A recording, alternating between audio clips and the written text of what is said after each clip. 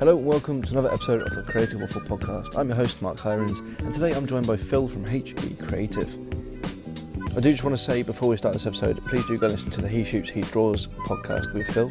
That podcast is hosted by my good friend Dave Clayton and Glyn Jewis. That was also a great episode with Phil. It was slightly shorter, but they went in depth about subjects we didn't really talk about. So please do go and check that out. And this episode, the Creative Waffle version, is an absolute treat. I don't think I've ever been more excited to release an episode of the show. We talk about a number of different topics, but this podcast kicks off with cold calling and why designers should still do it. Then we go into sorting your finances, then a bit about honesty and free work, and then we go deeper and go into racism and morals, and then Disney films and social media. And then I'll ask the final questions at the end.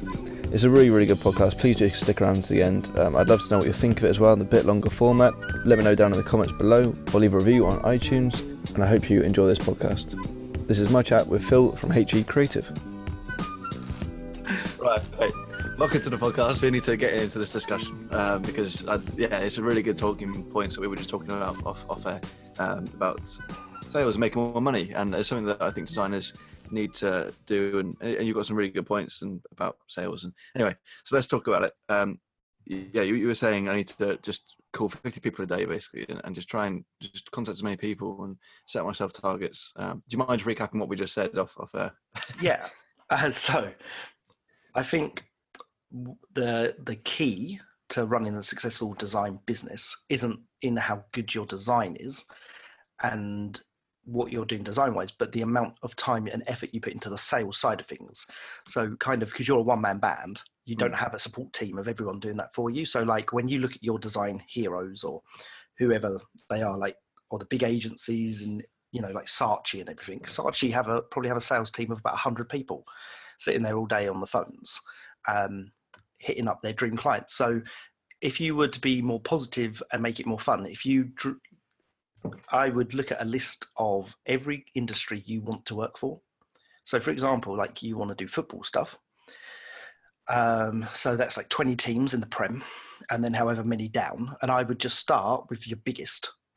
So I'd start with Man City. I'd phone Man City up because at the end of the day, like you can do that. Like you don't need permission from someone. Like there'll be a phone number of their creative director will be available. Like it's pretty easy to get hold of. And phone them up, and you're probably going to get a gatekeeper secretary who's going to be like, they don't take calls, and that's fine, but I'd phone them every day until you finally get to someone. Find an email address, drop them an email, and I'd work down to like Bromley and like the non-league teams, and I'd start at the top. Like there's no point starting at Bromley because if you do that and then you get inundated with yeses, then you're not going to make any money. So, but if you start at Man City, they might be like, yeah, we've got the biggest budget ever for you, and we love your work and that stuff. But it's all about not getting disheartened about the no's and the rejection. So you just need to be able to like Taylor Swift it, just shake it off and just move on to the next person.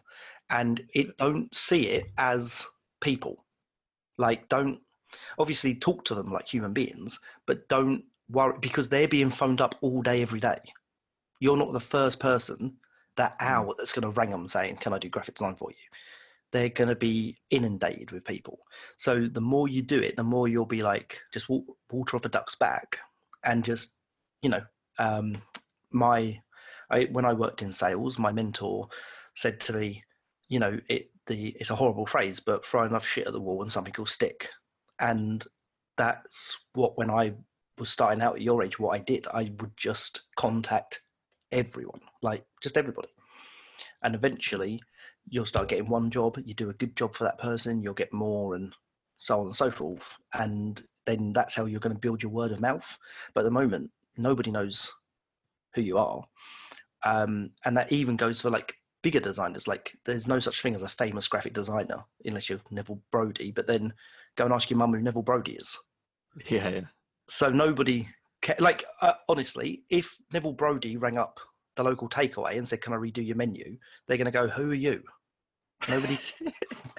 Nobody cares.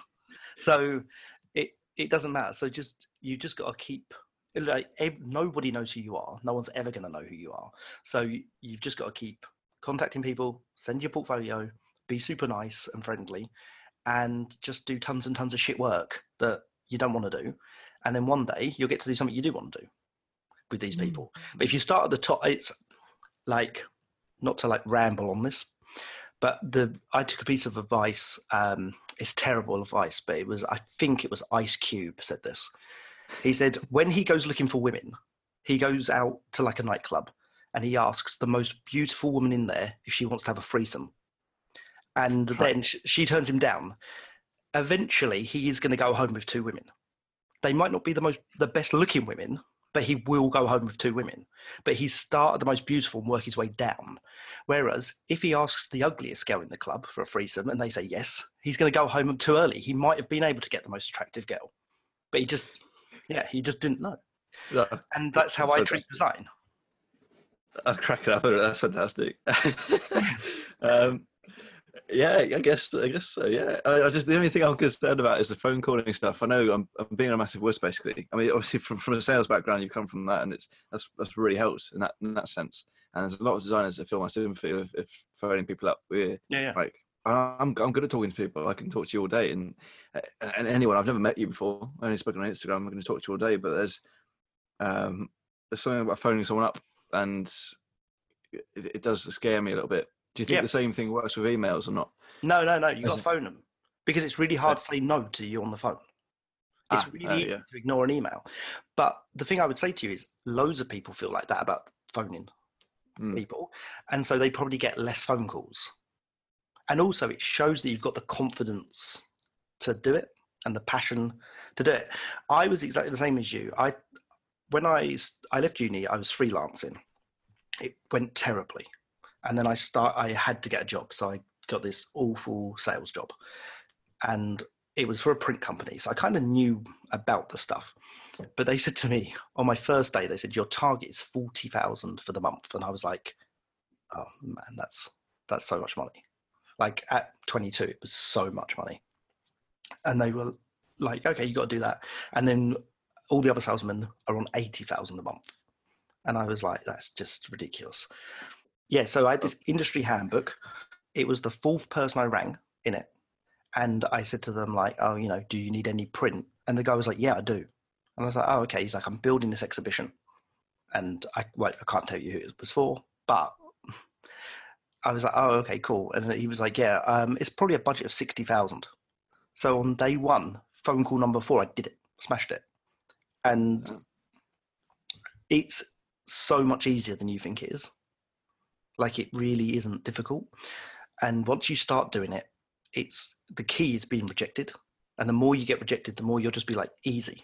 I've got this. I can just keep phoning everyone up all day long, getting the rejections. Who cares? But if you were to even if you said like 1 day a week, you're just going to go and sit and do that, I reckon you'd probably 10 times what you're earning now just from hitting the sales. And like, I still do it. And it's fun. And it's also really fun, like talking to rude people. Like it becomes really, really funny. And like, we'll be in the studio, like in fits of laughter when you get this secretary, they'll be like, oh, they're not here. And you're like, oh, okay. Or like, you'll say like, oh, I'm looking to speak to this person. And they're like, oh, they've just popped out. And you'll be like, that's so strange. Or they've just popped out the minute I phoned them. How bizarre. Yeah, how convenient. Or like they just say like really funny things to you all the time. Like sometimes we phone up people and they like clearly use graphic design all the time and they'll say like, oh, we don't do any design. And you're like, well, of course you do. Like, it's just funny. Like you get sworn at by people and like, it's really funny. Like you just got to see it as like the funny side of how angry someone can get that you've rang them up to ask them if you can illustrate something for them. Or do they need like this service? And like, but you just laugh it off and move on to the next one. And then eventually like we've like over the years built some great relationships from people that I just rang them up one day and just worked with them. So there's nothing to be scared of. What sort of stuff do you say when you phone them up? The phone's like going. What are you saying to them as soon as they pick up the phone? I just say like, oh, hi, it's Phil from How Edwards Creative. Do you need some graphics? I think that's why people don't do it as well, because you get so many cold calls. There's another factor. I don't think it's the only reason, but yeah, we get so many cold calls at home, like about scams and things, and then you don't want to burden someone else by phoning them up. I know it's not a scam, but No, but this is it. So when you're sitting at home, are you ever sitting there going, I wish someone would phone me about double glazing? Or like, I wish someone would phone me about the accident that I didn't have. Like you're not sitting there hoping someone's going to scam you, but people that are, it's not like, so you're not going to be phoning up, like getting the yellow pages and just start ringing residential addresses going like, oh, excuse me, Gary, can I do some graphic design? On the off chance he needs a designer, you're going to target creative directors at companies that use design. So like, if they don't want to hear from you, maybe they should get another job, because that's what they are there to do. They're there to find design for those companies. So like, the worst thing that's going to happen is the worst thing that will happen is you'll catch someone on a bad day. But 9 out of 10 times they won't talk to you. You'll just talk to a secretary. You'll say they're not there. And then you'll just move on to the next person. But if you imagine like with the football teams, if you just work from the top down, there's got to be one of them that needs a designer. Yeah. Well, they're all using the graphic designers and illustrators, and even if they don't need me, I could say I've got contacts. I know like pretty much all the football illustrators that are doing great work at the moment. I'd like to introduce you to some people. Maybe, I don't know. Yeah. There's still stuff that could happen, or this new football podcast I'm starting. People could somehow link up with that as well. So it's definitely room for conversation, even if it's not about work. You're making me realise now. I need to do it. Yeah, it's so easy, and you'll definitely get something from it. Like, I'm sure, like there's clubs like Exeter City, like some of the smaller like League Two sides that like would love someone to phone up and be like, or what you do is you could take you could take the route of looking at teams no one wants to work for, like someone who's just been relegated. And they might like the little pickup. Yeah. Like, oh, no one wants to work for us. People still care. Yeah, it could do. That's quite. Yeah, or like you could take like an awful team like Liverpool and be like, yeah. No,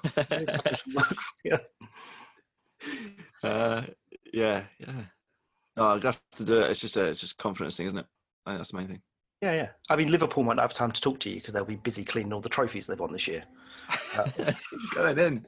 You're going in on that. My Charlotte, who my wife Charlotte, who I run the business with, is a massive Liverpool fan.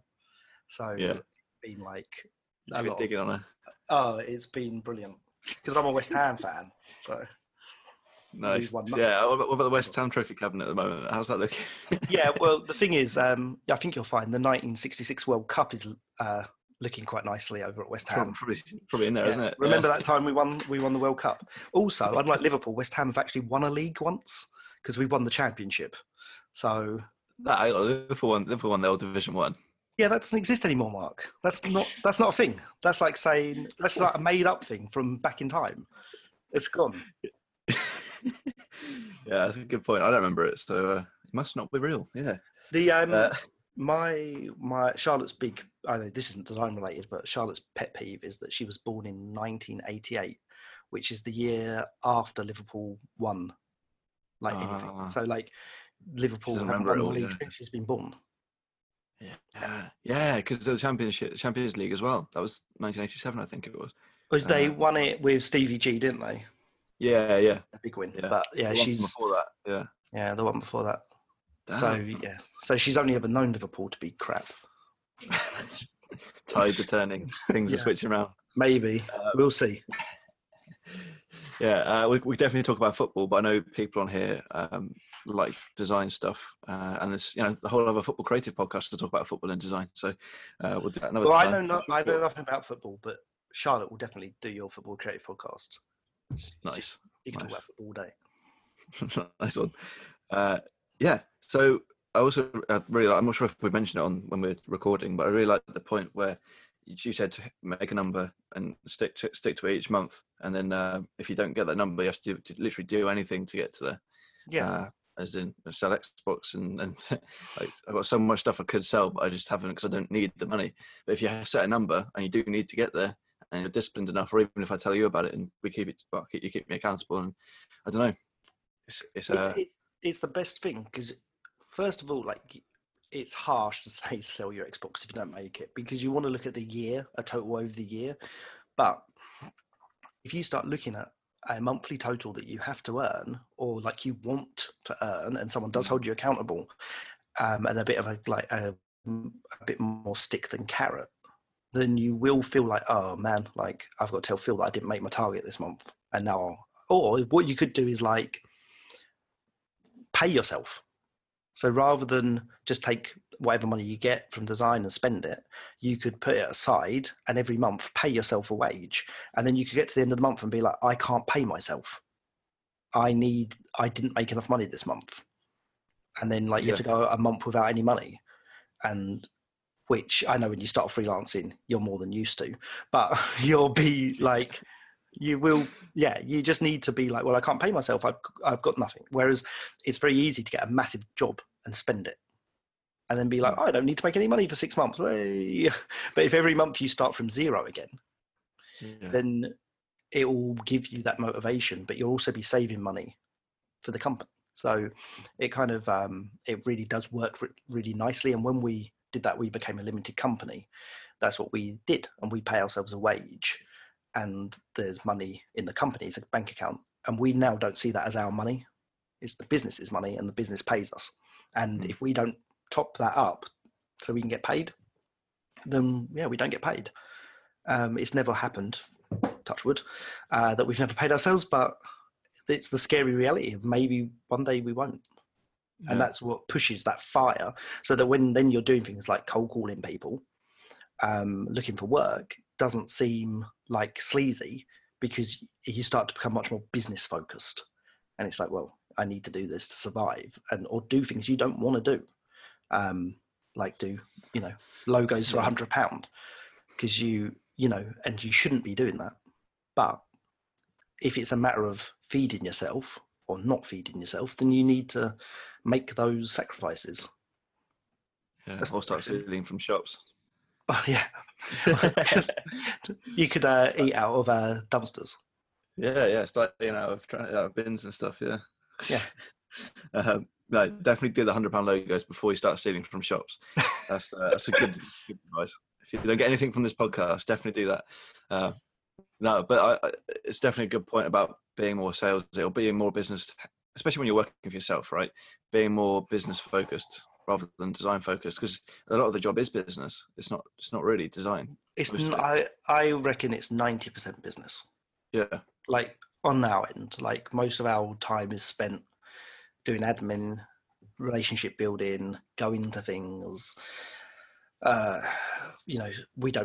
Luckily we don't need to cold call people anymore, but on the phone to existing clients, setting up meetings, having the meeting, which sometimes they're hours, and doing all that stuff. And then sometimes we get to do illustration or design work, like sometimes, maybe on a Wednesday, but it's very rare that we don't have like the constant like sit down just drawing like it used to be at the beginning. Like there's a lot more design, a lot more business. Yeah. And with people saying, because like you said earlier on, the design, well, you told me, I'm not sure. Again, I can't remember what we mentioned on when we hit record or not. But a lot of illustrators tell young designers and illustrators to always keep putting stuff out there and always keep just keep designing. It'll be fine. You'll get there. But if you're more focused on the business stuff and more focused on getting clients in, then obviously you have to be good at design as well, but then you're going to get more clients. You won't have to be just churning stuff out, waiting for things to come to you. You're sort of going there and getting stuff yourself. Yeah, exactly. Yeah. And you can go and get it for yourself, like the whole kind of like hunter-gatherer, I guess, mentality. Like you can just go and get the work. But I think it's very, very easy to be moderately successful and tell someone what they need to do and say like, oh, well, the best thing to do is just to post pictures on Instagram all day. Because that's what I do, but secretly not tell them that they're cold calling and doing everything else that they, you know what I mean? Like it's not glamorous to say, oh, I phoned up 50 companies and got rejected today. It's really glamorous to be like, oh, I made a YouTube video and look at all the work I get. I don't think there's reality in it. Like, honestly, I don't think, like, I always use LinkedIn as a great example. I deleted my LinkedIn because I was told once I was in the top 1% of viewed LinkedIn profiles. I never once got a single job from it. I never got any work.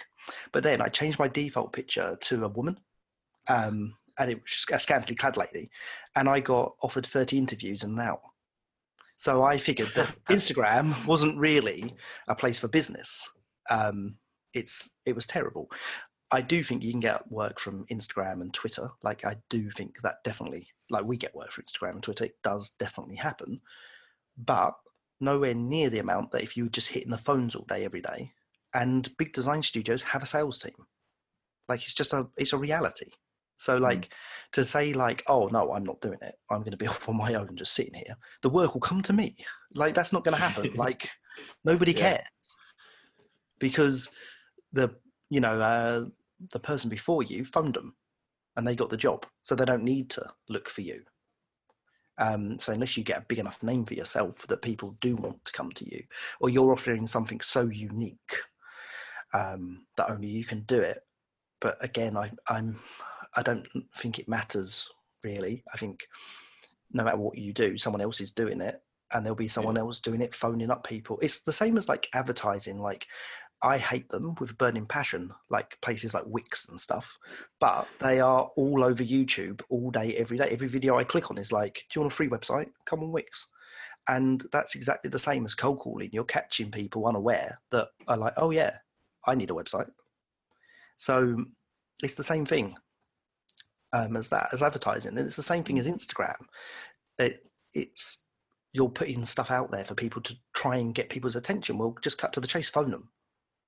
And like, if you are like, it's a bit weird. It's like, if you're aiming to work for like a football club, think how weird it would be just to do tons and tons of design aimed at them, posting it on Instagram all day, every day, and like tagging them in it till they notice you.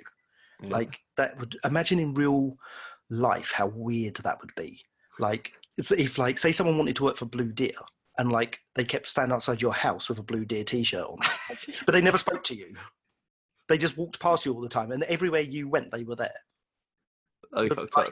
What is this person doing? Why don't they just talk to me? Because if they talk to me, I might give them a job.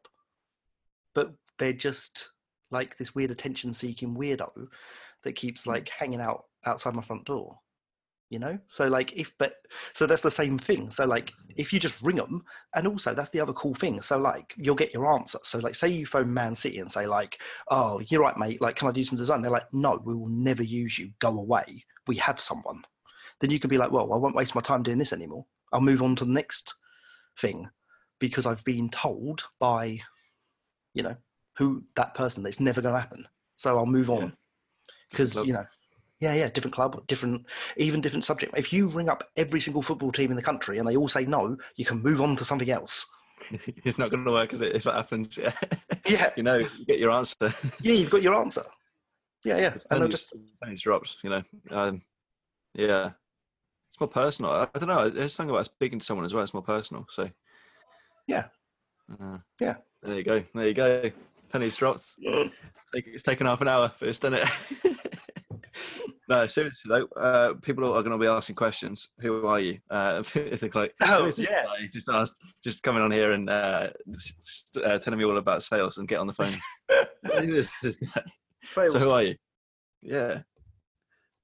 Well, mine's and I run How Edwards Creative, and we are a boutique illustration and design agency that works for brands and bands. And we work with a whole bunch of people, and we kind of very retro.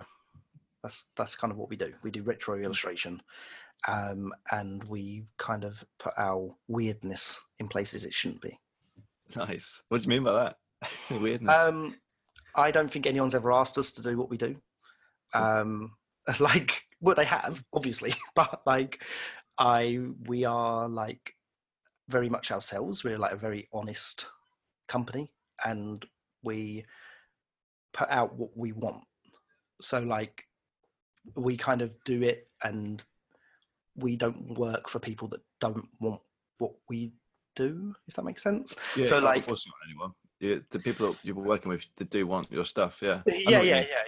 But like, it's definitely like weird. Like, the stuff that we do, like, it's not for everybody. but then it resonates with an audience that it is for. Yeah. Right. Yeah. So there's the paper cutout people on Instagram, Yeah. and that's what you post. Is that what you're doing for brands as well, or not? Yeah. We just finished working with a band called the Bomb Pops from California, who are incredible. They're a female-fronted band. And we do that for like a lot of bands. A lot of my heroes, which is really, really weird, that we get asked to do these things and work with. It's just one of the terrible things because it's like really good podcast stuff. I can't talk about it, but we actually have like quite a. I guess I would say she's an A-list celebrity that we're working with like currently. Yeah, that's all in talking and stuff at the moment, but they're definitely people of a certain like type. Like we do a lot of work in punk, and that's really it. And people with a punk mentality, brands with a punk mentality. So like on the branding side, we do a lot of work with Jägermeister. You know what? The first brand that came to mind was Brewdog. Yeah, I'll get in trouble. I don't agree with Brewdog and their ethics. I think they're a terrible company. But it's not, again, it's not interesting podcast stuff, but they tried to sue a small pub that had a name that they wanted. But a few years before that, they had cried to the social media because Elvis's estate tried to sue them. And I thought they were incredibly hypocritical. Yeah, and I absolutely. also think that they're selling punk. Yeah. But they have no one's asked them to. I think I think they're using my culture, for lack of a better phrase. And I don't think they're very nice people. I wouldn't want to work with them. But we're very ethical as a company. Yeah. So I just look at them and think oh no, they're not legit. But I don't know them, but I don't like that they tried to sue a small pub. Just think that's not really nice. Yeah, I get it. That's not really right. Yeah. Well, I wouldn't have had a problem if they hadn't have been upset when someone tried to sue them. Yeah. For exactly the same thing. So I'm not a big fan of Brewdog.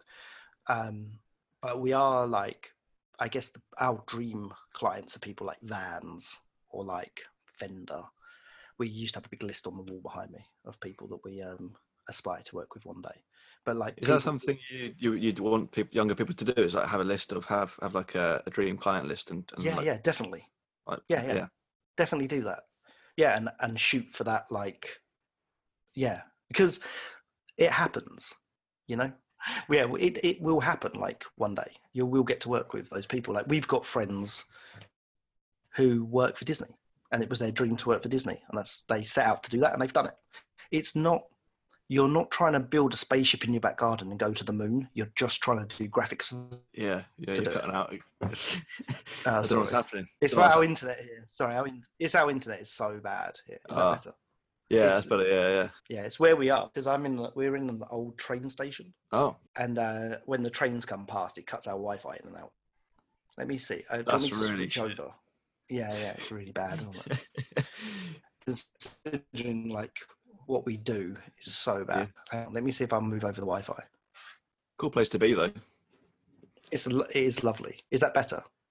It sounds better. So I don't know. We'll have to keep talking, and it might stay around. Yeah. But, so the dreaming of clients and having that list, and what do you think it is that gets you to work with these people that is on the client list? Do you think it's hard work, or do you think it's there's some sort of secret thing? The book, The Secret, something along those lines, or what do you think it is? No, I think it's authenticity more than anything, and being true to yourself. It's definitely for example, it's so hard because I'm trying to think because I was listening to you talk to Aaron Draplin and he was telling you to listen to all these bands. So I know you haven't listened to any of them, but listen to Forget Cigars. You listen to Cigars. Yeah, as soon as they. Yeah, they're the best, right? So I love that hardcore music is my passion. So if I was to look at people I want to work with, Henry Rollins, the ex-Black Flag singer, is my hero. I don't like the word, but he is my hero, and I'd love to work for him. Now, is Henry Rollins going to work with someone that is in a suit and tie, working on the 50th floor of some skyscraper? Probably not.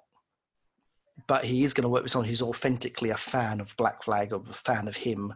Like, I go and see him. He's like spoken word shows. I've read all his books. Like, he's ingrained in my life. I know him like so well without having met him.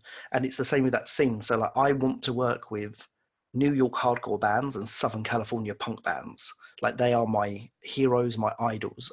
I love female fronted music. So they're the bands I really am passionate about working with, and I know that genre and subgenres inside out. It's deep within me to do that work. So I want to be the only option for those people to come to and say, you know, we're working with Howell Edwards because they're authentic and they get what we're doing, and we would turn down other things to work to keep that authenticity. So rather than being financially focused, I'd get paid less money to work for Courtney Love than getting paid millions to work with Drake, because I've got no interest in what Drake's doing. Yeah. But I've got so much interest in what Courtney Love had for breakfast. So it's that passion and authenticity that is what you're trying to show these people. So like, you need to live and breathe. So like, if you look at people that end up working for Disney, they live and breathe Disney. And to the point of like, they had the Disney haircut, and they have the Disney way about them, and their ideals are Disney. And so for you, like, you are showing it, like in your, like, you know, your studio and in what you're doing, you are living and breathing football. You play football. Like, I couldn't work for football clubs because I don't know the offside rule. Yeah. So like, how would I ever do it? Like, yeah. You know, so it would be of no interest to me whatsoever. And it must make the phone calls easier as well. It must make the picking up the phone, because you know about the subject, so it must make that easier. Yeah, and you have something to talk about with these people, and there's like, you don't want to come across like a know-it-all, because that's going to like turn people off instantly. But you just want to come across as like authentic and passionate as much as you possibly can. Yeah, nice. Yeah, that's cool. That's good. Yeah, let's talk a bit about you. What happened when you set up the studio and the business, and maybe even further back than that. So about yourself, and you heard another podcast about you talking about my parents and people around me being a bit unsupportive about it and the creative venture. Do you mind sharing a bit about your growing up and before you got into starting your own studio, the sales job, and sort of people around you being a bit unsupportive about it? Because I know that's something that a lot of designers struggle with, and my grandparents, even I was speaking to my grandparents the other day, they were still thinking, when am I going to get a job? Like, and my whole family at the moment, my mum and dad as well, have had a few problems with jobs at the moment, and yeah, my grandparents, like, you probably need to get a job to help out with the family a bit more. And I was like, fine, thanks, yeah, great. What about doing what you did? And then it's just what you did, phoning up companies and trying to get jobs that way, and still doing design. They're more like, oh yeah, get a proper job. So yeah, sorry, that was a bit of a tangent, but yeah, let's talk, yeah, if you don't mind, a bit about how to deal with unsupportive family members. Yeah, sure. It's really hard. First of all, I'm really sorry that your grandparents and parents put that pressure on you. I would ask them to define what a proper job is, because that phrase scares me, like, into my core, that, like, you get a job working in fast food for minimum wage, and is that somehow better than trying to be a successful, like, business owner, and putting that time into that? It's a short-sighted thing. So I had no support from my family at all. I'm a orphan of choice, so I don't speak to my parents or have anything to do with them due to the lack of support that they showed me, which isn't a sad thing. It's an incredibly liberating thing to say, like, I'm walking away from this negativity. And whenever you're put in a situation, like, especially for me, it became almost abusive, to not be able to see what the potential is. But also, just because you're not doing what's considered quote unquote normal to somebody else doesn't mean that what you're doing is wrong. So it's all about just keeping your head up and continuing on that path. If you give up now, you've just wasted years. Like, you will never know. And then that's going to eat you on the inside forever. So to go back to how I started, I left university and I knew I didn't want to work for somebody. I got offered 3 jobs out of uni for 3 separate design companies. 2 were big design companies in London and 1 was in my local town.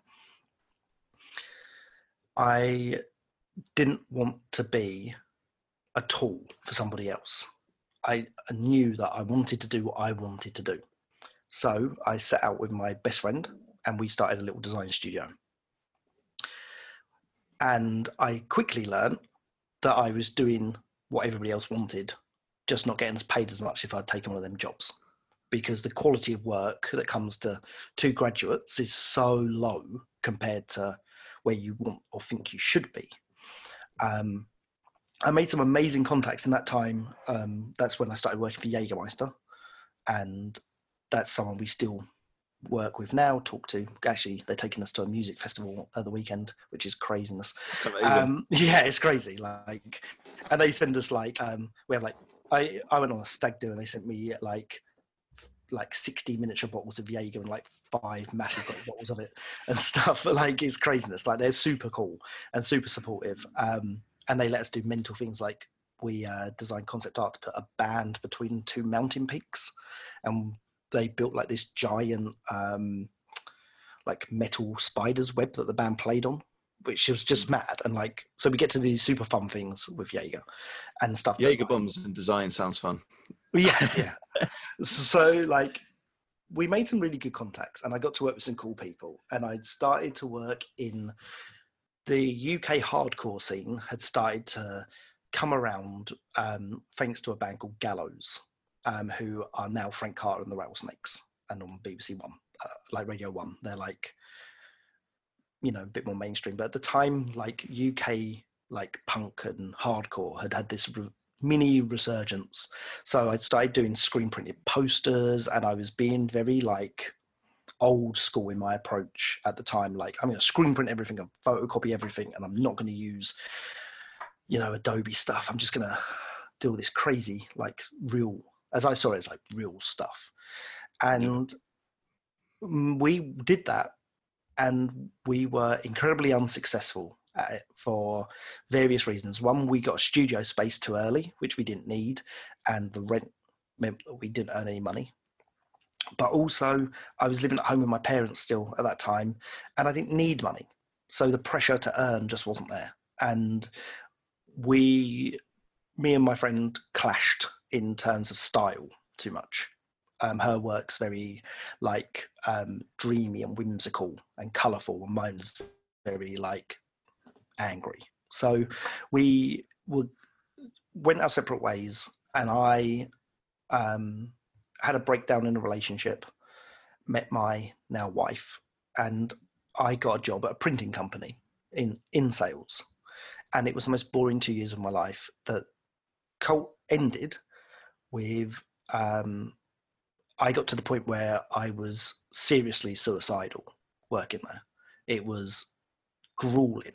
The phoning people and stuff was funny, but it's soulless. Doing no design, and I didn't do any design in that time. I'd had enough of it because I couldn't see the point. And this is kind of before Instagram as well, which is worth noting, because I was sharing work on Tumblr, which is so weird to think about. And I'd get a few likes and stuff, but I couldn't be bothered. I just couldn't find my flow.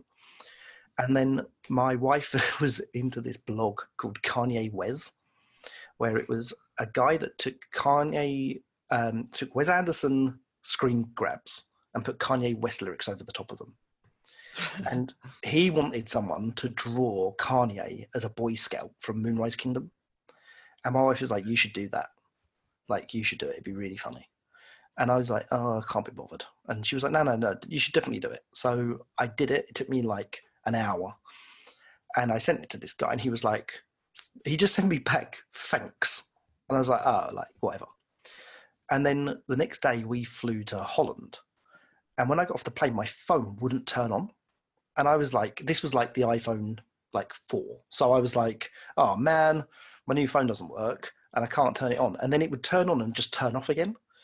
And when it finally, I could get it on, there was so many notes and likes and shares on that post he put up on his blog that my phone was crashing to get the notifications to come up. And I was like, oh, well, that's kind of cool. So it had gone like viral. And I was like, oh, how weird. And then I then thought, oh, it'd be really cool to draw Kanye's, like each film from Wes Anderson, do like a Kanye.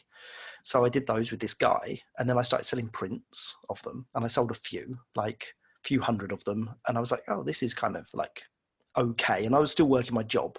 So I was like, oh, I kind of got this passion back. And then me and my wife were like in bed at the weekend, like the week later.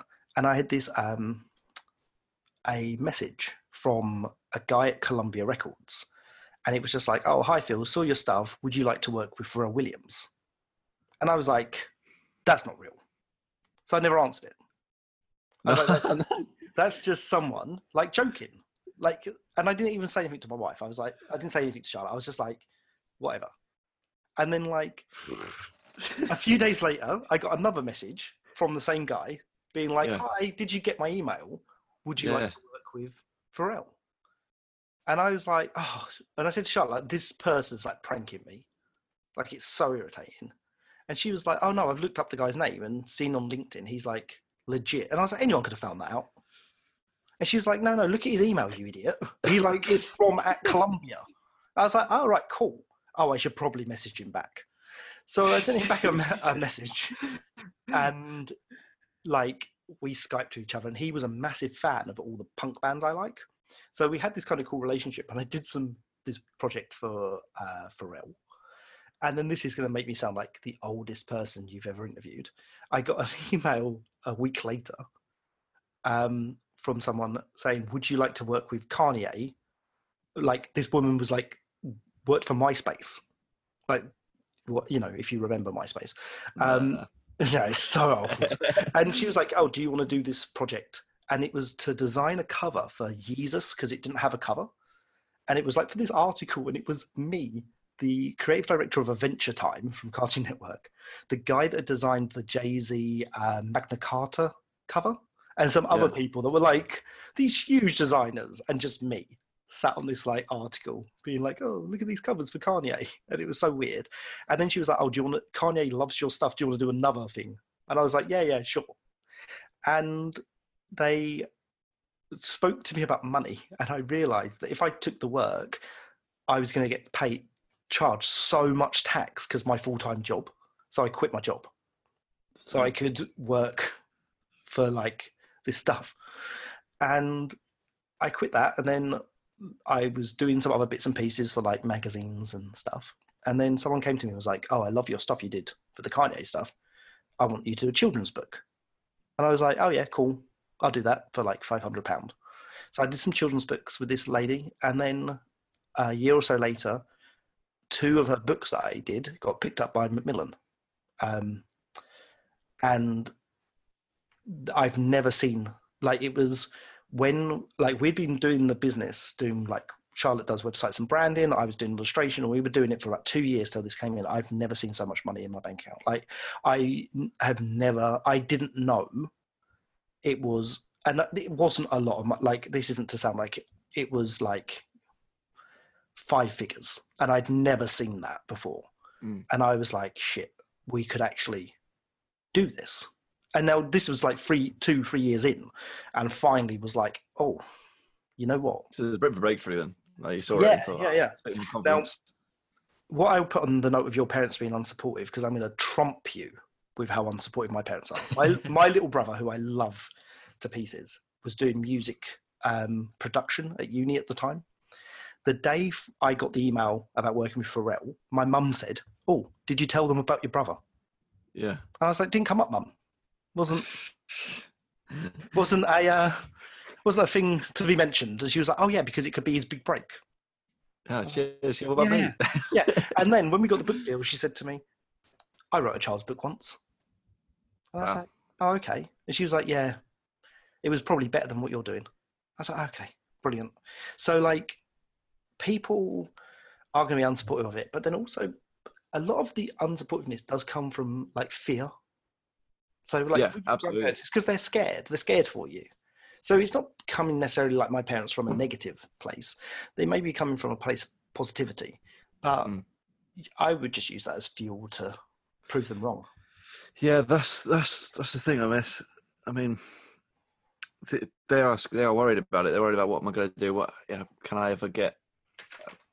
They're worrying about houses and stuff like that, and they're worrying about me making any money and can I support myself? And yeah, like you say, it's a fear thing because they're from a generation as well that which they worked for a company their whole life. They are well, actually, my granddad didn't. He worked for himself, but he for a while he did work for a company. But yeah, they've always been in very safe situations. One side of the family, and then the other side. Yeah, it's actually hard to explain because there's so much detail to it. But I get it. They're coming from a place where they want their grandson to be safe and Yeah. and not have to worry about things. And if you get a job, you are more than. But see, I would put this to them. No Yeah. one can fire me from my job. No, I So said that to them. if I lose a client, I can get another one. Like Yeah. doesn't like it's not the end of the world, but you could just be made redundant one day. So I would say it's less safe. But also, it's not everything is about money. Sometimes it's about happiness and what you're happy doing. I can't work for a company because I don't fit in to that mold. I can't do the office banter because I Yeah. don't want to be friends with people that work in an office. Like, but that's true. Like, Yeah. I Yeah. Sorry. remember, like, no, but it's funny. But like, there's a great quote in like the UK office. I think it's like Tim says it.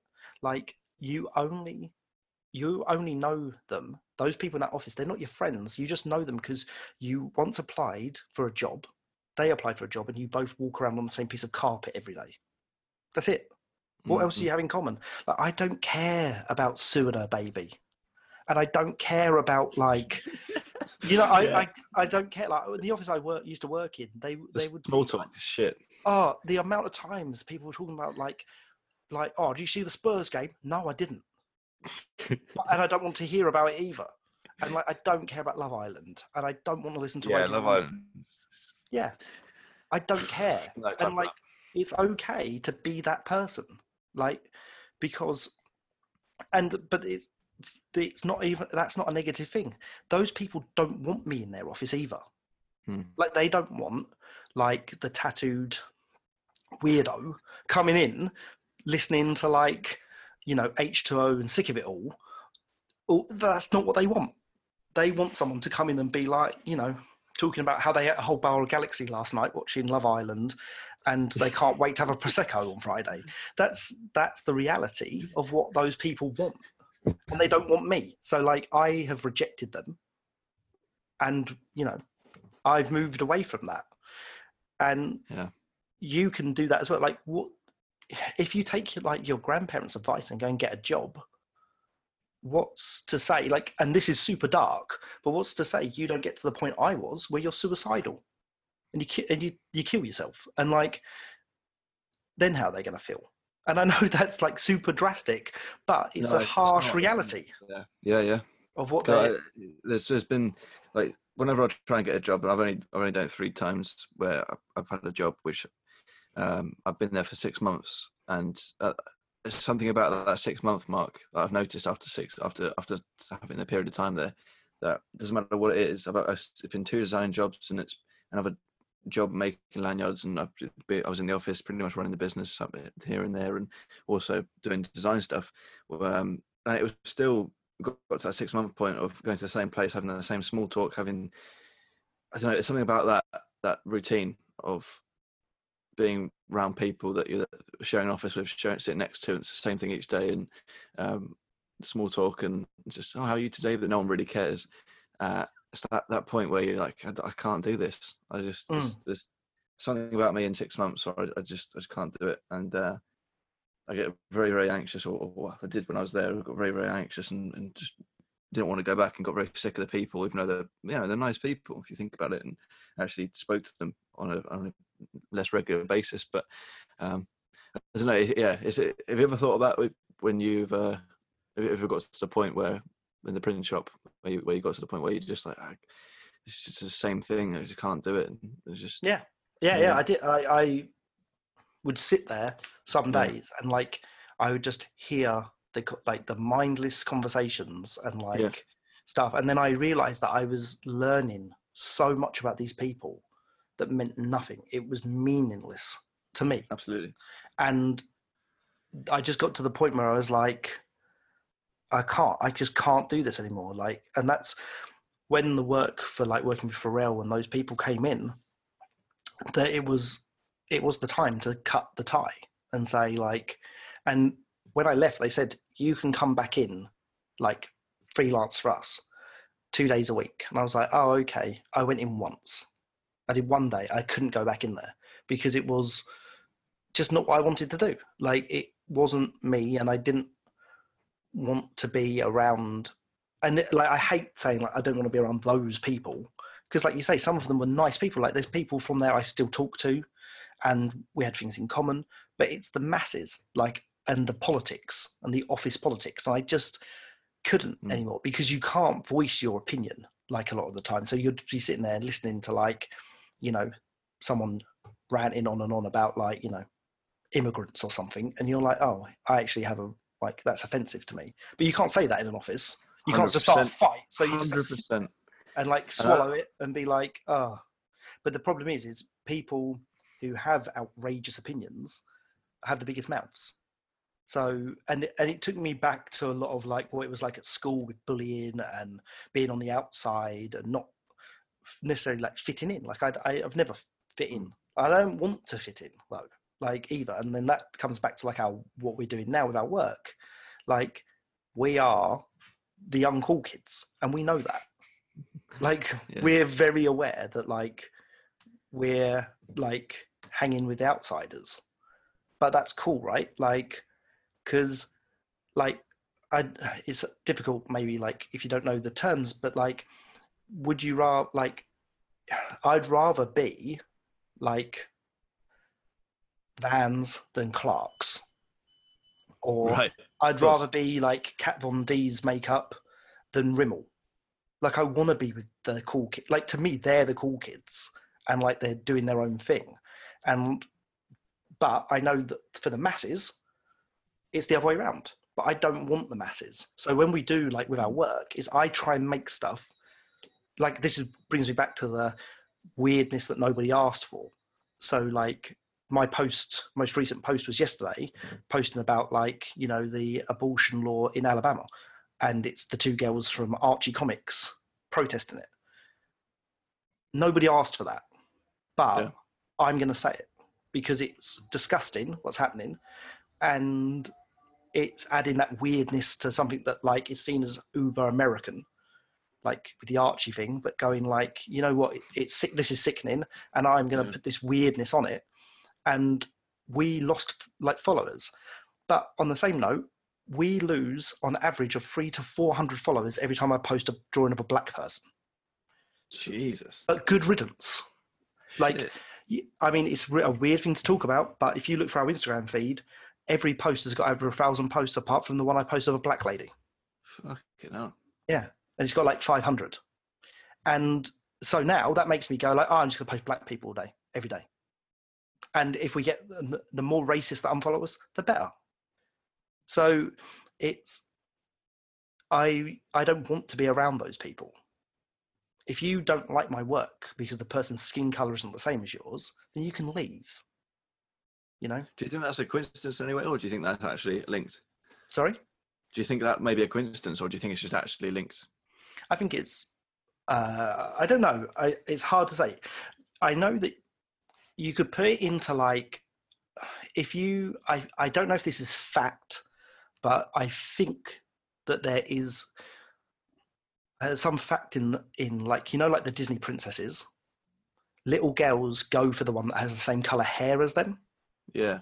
So people want to see themselves. So on social media, everyone wants everything to be about them. Yeah. So if they're white and they don't see a white person, they don't care, and they move on to the next thing. So it's people want to project themselves into stuff, if that makes sense. So I think people relate more to stuff that looks like them, or doesn't look like them at all. So if it was like a dog or a blue person, because then you know what I mean, then there's no connection whatsoever. But I think there's a reason why there's not a Black Avenger in Black Panther.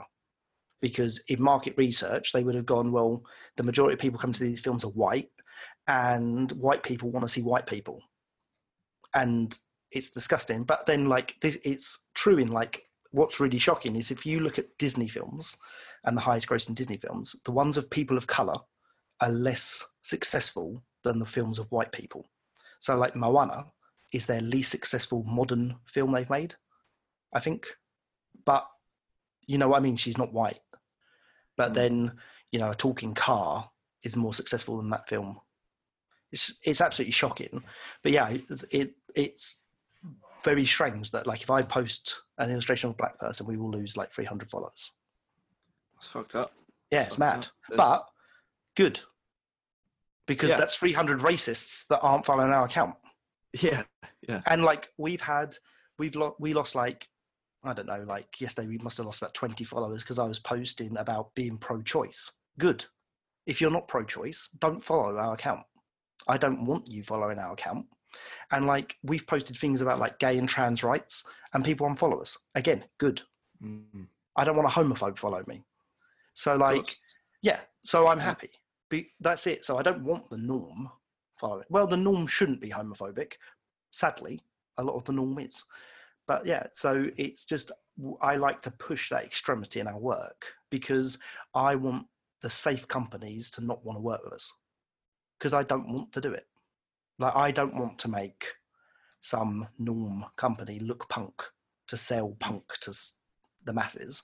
I want to work with people that are punk and sell punk to punk. Because again, that's coming back to authenticity and it's working for people you want to work for, and that's that's quite shocking actually. Stuff you're saying there, it's got me a little bit.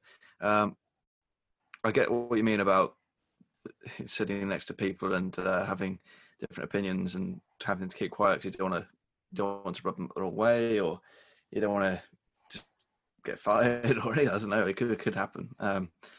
I don't know how much I should say about the last job, but the people that I worked for, they're quite well off. They were very older white men and had those stereotypical views of the world that older white fairly rich men have.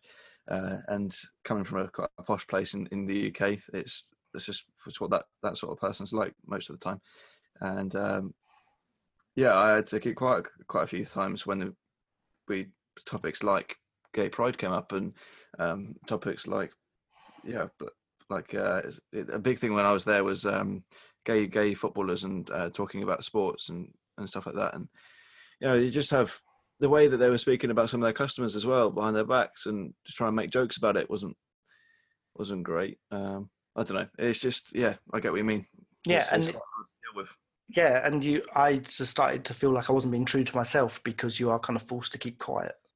Also, you were around. If I noticed that myself, I was starting to become them because if you're around someone that long, that much of time, you start picking up little traits. I started laughing, and this is what really made me think I had to get out. Is that I started picking up their laugh, and posh guys in Surrey and Guildford area, they laughed. Oh, it does my head in. It really does my head in. But yeah. And you start picking it up and start picking up their views, and all of a sudden you're them. And it's a bit like my favorite film is The Fight Club, and I just love the way it looks at the world, and a lot of things I think about relate back to that film. And it's scary when you work for someone and you're around them the whole time. You're trying to please them. But it comes from where you're from, doesn't it, as well? So like I grew up like with this like punk ethics. So like the bands I listen to and the music I listen to is such positive music and the drive for change. And these things. So like it was put into me at an early age that I don't want to work for the man. Like I want to do my own thing and be my own person. And I got permission to do that from, the people that I looked up to gave me that permission to be myself. So like when you're sitting there and like you say, you start to hear these things and you're like, oh, I need to say something because that's not right. Like throwing all around like the N and the P word, and like everyday racism and stuff. And you do, you start to think like, I need to say something. And why am I not saying something? And then like, I'd walk home from work being like, oh, I should have said it. Like I should have said like, no, like, come on. And stood up for the people they're having a go at. Like, and I was more ashamed in myself that I didn't do that. And then that's when it was like, no, I don't want to do this anymore. And like, I'd work in restaurants and stuff, and there was a lot of like, sexual banter and stuff between like, a lot of like, the young waitresses and things. And I should have said something. Yeah. And it, like, but you don't. And because you don't have the confidence at a young age to speak to someone like your boss twice your age and be like, you shouldn't say that about women. And it's terrible. And like, I should have said something. So that's when I knew I just wanted to work on my own, like with Charlotte and like run the small studio. And like, we have our code of conduct and our ethics, and we have like an intern here. And she's incredible. And she's like openly queer and amazing. And she fits our ethics. But if I wouldn't, I'm now in a position that if that stuff was going on here, it wouldn't be tolerated. And that goes with everyone we work with. Like, we don't talk about our clients behind their backs. Cool. Like, I don't even talk to ex-clients behind their back. I tell them to their face why I don't like them. And then we move on. Like, because we haven't got time for it. But it's, if someone's upset us, we openly talk about it and we tell them that they've upset us. And we burn a lot of bridges doing that, but we stay true to ourselves. I think that's what my grandparents were scared of as well when I left that job, like burning bridges and not leaving things in a bad way with other people, because you never know when you might need them. But there's enough people in the world where you don't need these two people that they work for. There's a great, there's an amazing song. The title escapes my mind, but it's by a band called Grey Matter. And they have a lyric, burning bridges to stay warm. Okay. I love that. Like, it's like burn all bridges to stay warm, and I love that. Like, I'd get that tattooed to me. That's because fantastic, like actually. It's a great way to keep yourself like sane. Like, I have burnt every bridge to the ground for everyone I ever worked. Like, when I worked as a waiter, I walked out on one of the busiest days of the year and told the boss to go and F himself. Now, 5 years later, they paid us to redo their website. Nice one. Yeah. Nice one. Like, it all comes back to what's the worst thing that's going to happen. Like, and also, if you're leaving, why would you want them? Like, so I burn all my bridges, well and truly, because like, I'm only going to leave a job or leave a client. Like, we fire clients sometimes if they've upset us. And why should we be upset? It is okay to tell someone that they've upset you. And like, people don't like it, but like, we worked for this guy. I can't even tell you what he did because it's so obvious who it would be if I'm to say it. But we were, if he listened to this, it'd be so funny. But we worked with this guy, and he was a racist, sexist, homophobic dirtbag. Jesus. And we told, and we told him, and we worked for like one of the biggest podcasts. I think they're like one of the biggest podcasts in the world, and they made a joke about Ariana Grande. And they said that the people who died in the Manchester bombing deserved it because they listened to Ariana Grande. Fucking hell. And we fired them as a client. And they had paid us, they'd paid us a lot of money, and we gave it back to them. And they said, you can keep it. And we gave it back to them because I don't want their dirt money. And like, you tell these people to their face, and now I can come on your podcast and talk about it because they know how I feel about them. And it's not going to be any news to them if they hear it. Because they're going to be like, oh, Phil was honest. Like, he just told me that I was a piece of trash to my face. Yeah. And I was. Oh, hopefully they can see that they were. But yeah, you just be honest to yourself. And like, that's how my relationship with my parents broke down, was I just wasn't being honest with myself. And then I told them how I felt and they didn't like how I felt. So then the relationship ended. And like, I'm not saying to you, you should go and tell your grandparents to stick it, but like, but the thing is like, they've had their time, they've done their thing, and that's it. And like, now you're doing what you're doing. And like, at the end of the day, so what? Like, yeah, like maybe you should be helping support. Like, I don't think your family in a position where they need you to go and work at McDonald's. Yeah. No, there's other things that don't really want to say on this podcast, Yeah. but there's other things that could happen first before I have to go and work in a shop to support the family. It's one thing I do want to mention is, because it might feel like to some listeners that we're slightly going back on ourselves, because you're talking about being very true to yourself, but then at the start of the podcast we said about working jobs, working with $100 logo because we need the money to get to a certain mark. So obviously you want to stay true to yourself as much as possible. Yeah. But when you're starting out, it's not always possible. Like if you've got a local business that's struggling, or it's something you truly believe in, then you can take less money because you want to do the work. And like I do work, like I don't know if I said this to you on Instagram before, but like the first thing I did, the Kanye Wes, I did that for free. And it led to working with Pharrell. Now, I guarantee you 9 out of 10 designers say don't do free work. Yeah. But we wouldn't have a business if it wasn't for free work. So it's all relative to your position at that time. I had a job, so I didn't need to charge Kanye Wes, some guy with a blog. And also, what was he going to pay me? He just run a Tumblr. Yeah. Like, he's got no money. Like, I don't even know where he is now. It's so like, it's all relative to where you are at that moment. And there's no shame in doing something as long as you're true to yourself. Like, and you're like, that's fine. There's a lady in the town we live in that does websites, branding, right? And a year's hosting for £100. Now, we can all joke about what that's going to look like. She's, it does look exactly like what you think it's going to look like, but she's happy. But she's not saying anything otherwise. She's not walking around like some kind of Shoreditch hipster, claiming to be Neville Brody. She's saying, I'll do this for 100 quid and you'll get 100 quid's worth of design at the end of it. So she's being like, as bad as that is, and she shouldn't be doing that, and it's bad for the industry, she's true to herself. And that's all you can ask of people. And the people that go to her are never going to come to us. So it doesn't matter. Or they're never going to come to you or anyone else because they're spending £100. And would you want them? But those people also don't have any more money than that. They're not sitting there going, I was going to spend 30 grand on this website and branding. Thank God she came around. That saved me £29,900. That's not a reality. So you don't have to worry about anything as long as you're being true to yourself.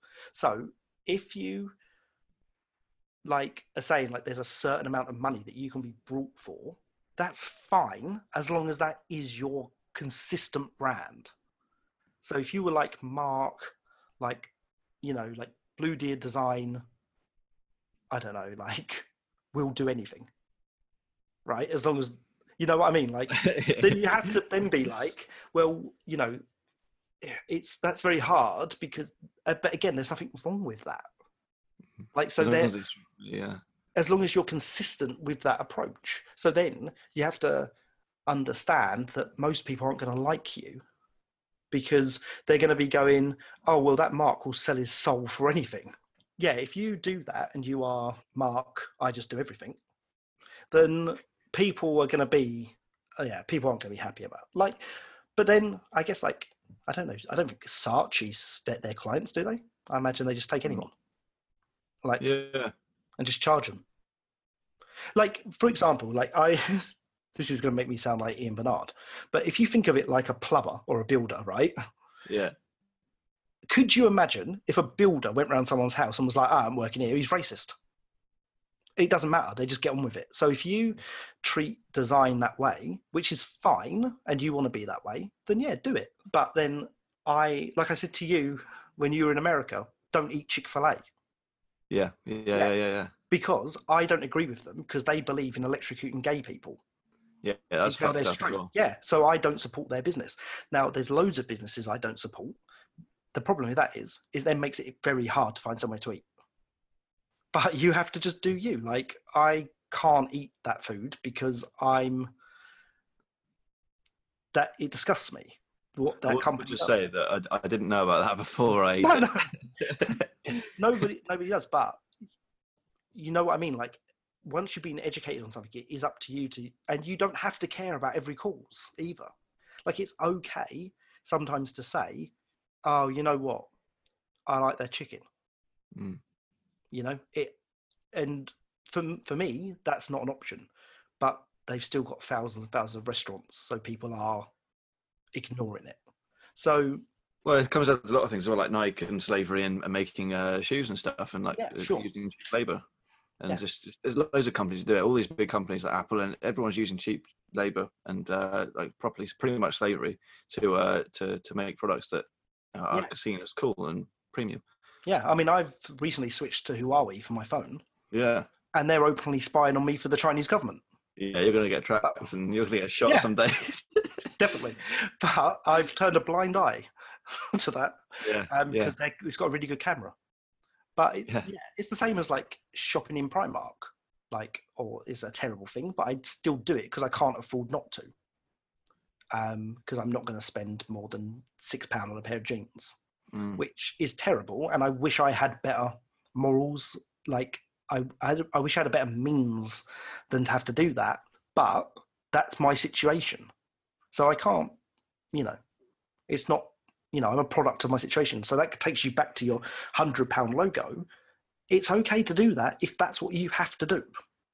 Nobody's saying put a flag up saying, I'm Mark, I do logos for £100 forever. But if that's what you have to do to survive, what do people expect you to do? Just sit there. Like I hear on your podcast, I've heard it on other podcasts, these people come in and say, oh, people should charge more. People should be doing this. There should be a minimum, like 20 grand a logo. Could you imagine at where you are now? Yeah. Telling someone you want £20,000 for a logo? Nah, it's not happening, is it? Even £1,000 is still pushing it. It's terrifying. Yeah. But also I know from working with bigger companies, they don't have that kind of budget. And part of that is because things like Wix exist and they can get one for 50 pence or however much Wix charge for a logo. But no one has that kind of budget anymore. Yeah. And I'm sure someone is going to say, oh, actually, I once did a logo for Adidas and they had 20,000 and it wasn't a problem. But that's not everyone's reality.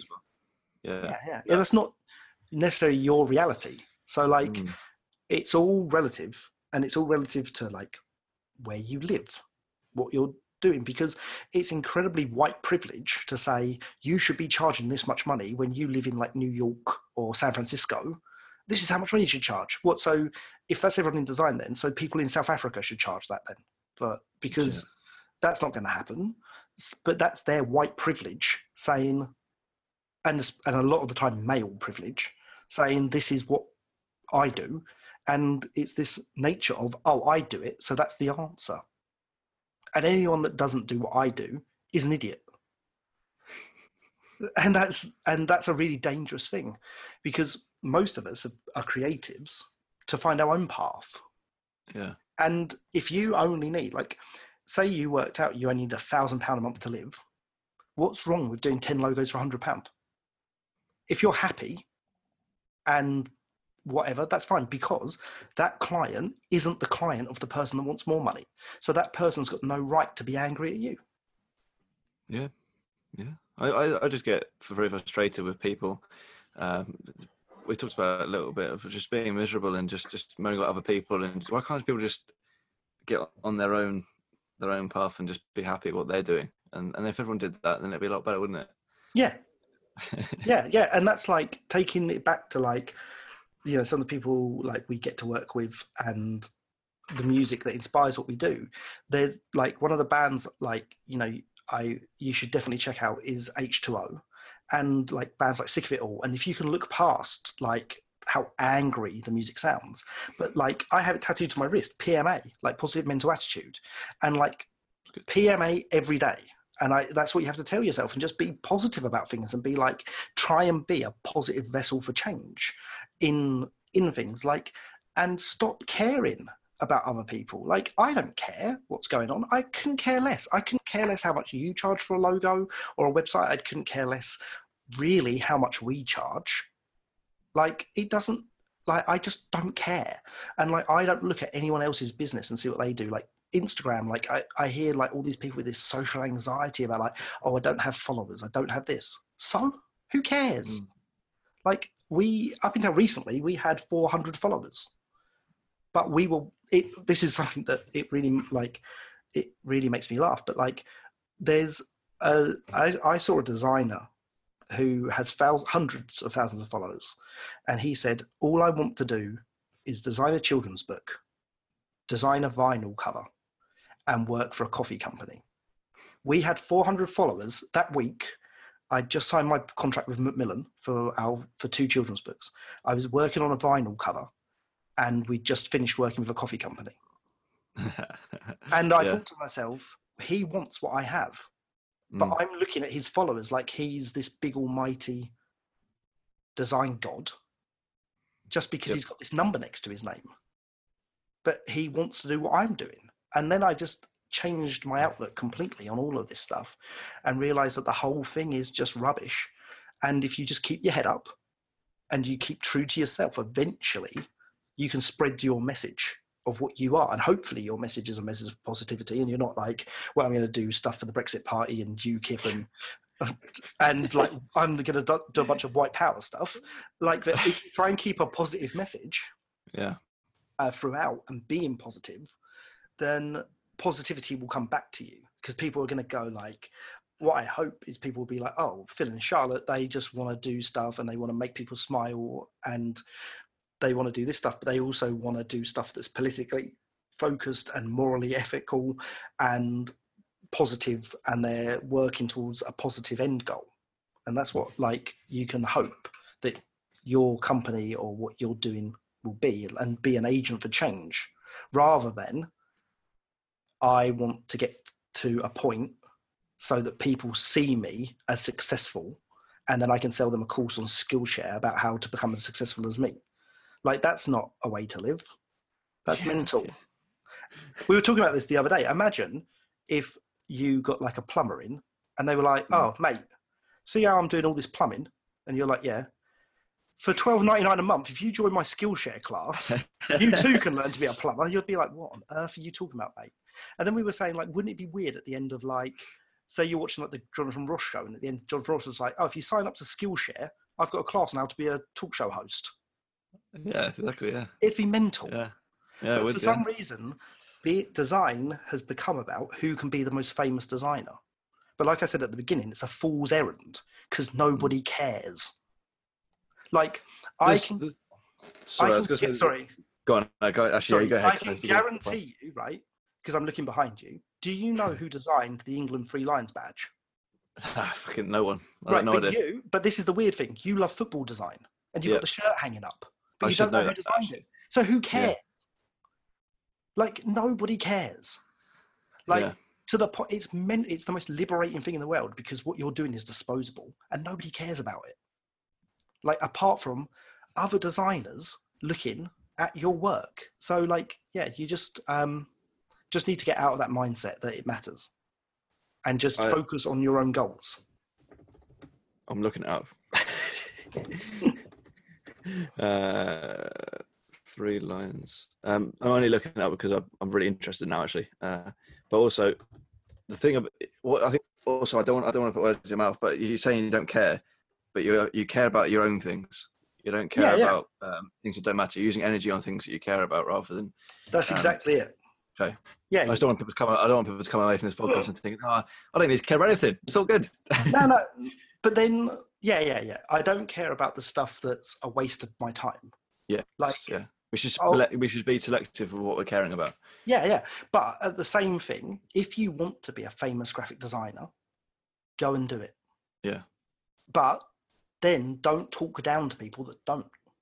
Yeah. Just don't post your life, and everything I say on this podcast can be you don't have to, like, no one listen to this should listen to a word I'm saying, if that makes sense. Like, because this is my path and it's not necessarily right for everybody. Because it's like, you're like, if you take it back to what you're saying about like your nan saying she get a job, some people are going to say, oh, she's right. Right? And some people are going to say, nah, like, give her a slap. Like, it's neither of them are necessarily what you should do. But a lot of the time, people take advice from the person with the biggest following, the person that shouts the loudest, and the person that the last person they heard. So, like, it's a really weird analogy. But the other day we were talking about, like, our puppy got ill, and my wife was like really worried about it, and we went to the vet and everything.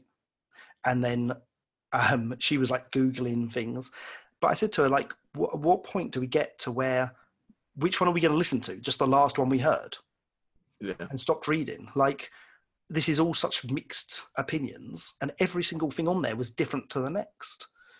So where do you choose that advice? So all you can really do is take a bit of everything and make your own journey, or just wait till he gets better, and then you know how to deal with it in the future and your own experience. So sometimes, like, you don't, I just think like we're all becoming a little bit like evangelical about like, you know, it's like, rather than saying, oh, I just did a children's book, it's like, I just did a children's book, and now listen to me tell you about how great I am about how I did it.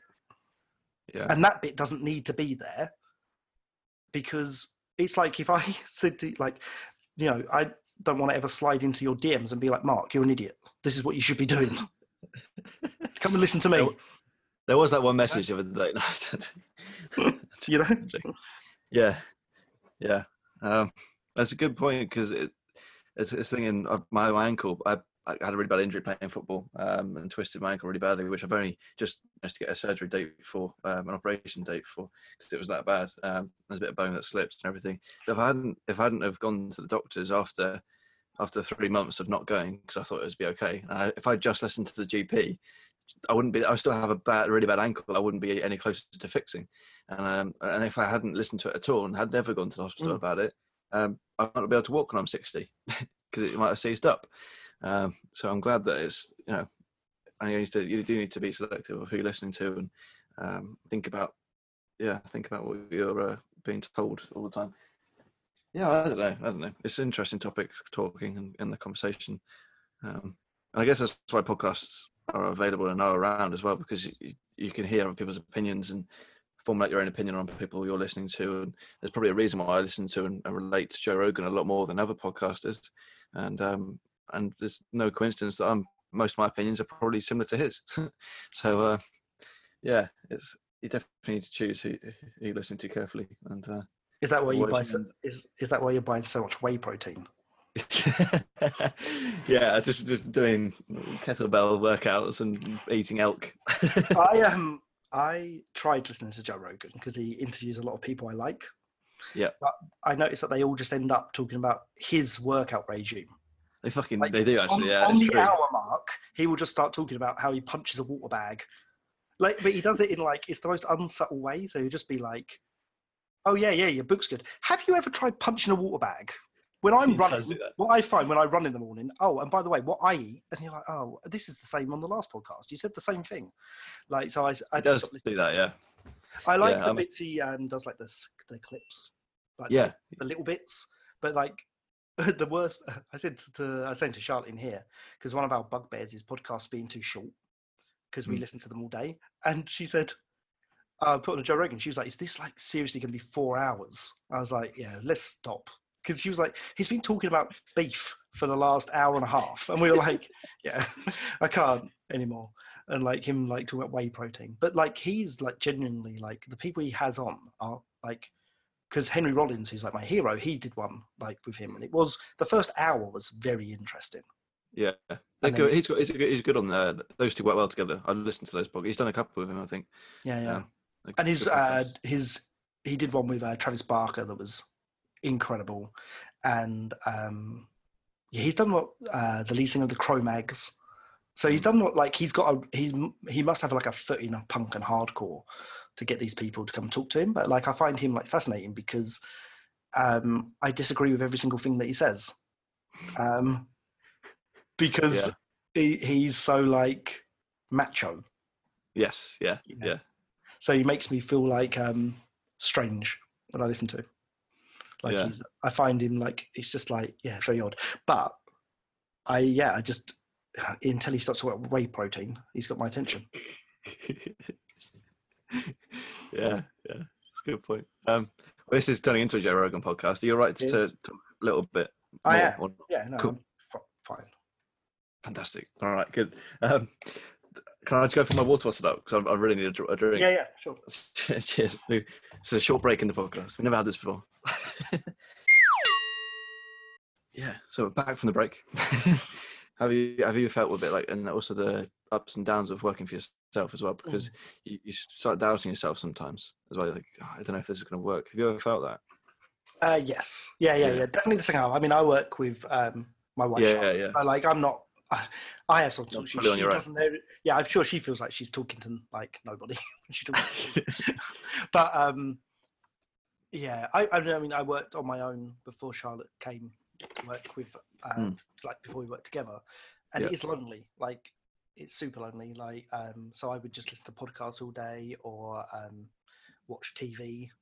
I think the other part of your question about doubting yourself is very true. Like, you can make thousands and thousands of pounds 1 month, and then like not have any work the first 2 weeks of the next month, and be like, that's it, it's all over. I'm useless. And it's very easy to get in that mindset. Or like, things like you post something on Instagram, like, like I was saying about posting, like, polystyrene of the X-ray specs. It was the black lady that I posted a picture of, and it got like half the amount of likes any other post gets. And it's like, oh, that's it, it's over. The bubbles burst, everyone's seen through me, I'm a fraud. And that imposter syndrome definitely comes into play. But at the same time, social media helps because you can talk to people and you realize everyone's in the same boat. So like, everyone from like where you are in your career to when I talk to people like Tom Ross or I talk to Dave Clayton like regularly, they all feel the same. Everybody feels the same. And I'm sure like Neville Brody wakes up and he feels the same. But also, again, like, and I can't emphasize how much we're all just people. There's people that we've had come to us. Like, we've been working with some people and it's so, I hate talking about this, it's such a weird way to talk about people, but we did some work for a client, and then she reached out to us and said that her friend, who is like an A-lister, wanted us to contact them because she was too shy to get in contact with us. And you realize that just because she's successful and famous, she's a human being who is insecure, and we look at her and think, oh, she's so beautiful and talented and wonderful. But she doesn't necessarily feel like that on the inside. And everyone is going through that same thing. We're all a little bit scared and worried about, the day-to-day of it. And the pressure of running your own company it's a lot. It is a lot to take on. But then the good outweighs that bad for me. So I love, if we want to go on holiday, we just can. We don't have to fill out a timesheet and ask for holiday leave.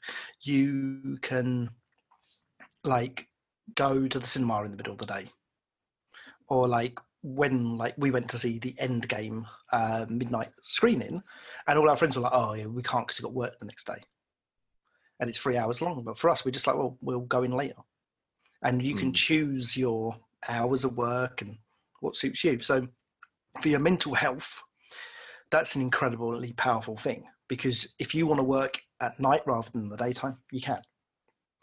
Like, we're off to see some clients in LA for 2 weeks. Yeah, so we're just setting off to go and hang with the rich and the famous. But in that time, we'll be taking time off to go to Disneyland, which is something we're super passionate about. But if we were doing that for business because we worked for someone, chances are we'd be flying there, having the meeting and flying home. Like, but we can make a little, vacation out of it.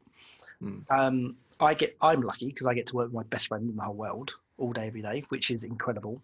And I get to do what, you know, most people I think wish they could do, like working with the person you love all day is great. And it's fun. Like it genuinely is fun, like to run your own company. So it's great for your mental health. But then the bad times are that sometimes you just feel like a fraud. But you overcome that by talking to people. Like, you know, it is good to speak to people, and you just realize that everyone's going through it. And it's not just you. And especially at your age, you're 22, right? No, 21. Yeah. Just turned 21. Yeah. So I had tried to kill myself twice by your age. Once when I was 17, and then when I was 19. And then the third time I tried to kill myself, I was 22. It's an incredibly powerful thing to be in that position, and a liberating thing to live through it. But my depression is uncontrollable. I'm born with depression. I suffer from bipolar. So it's not something that, it doesn't matter to me. Like, so I could be a multimillionaire, you know, and it wouldn't matter. It's chemical in my brain. But if you're feeling depressed from anything, the best thing to do is to talk to someone.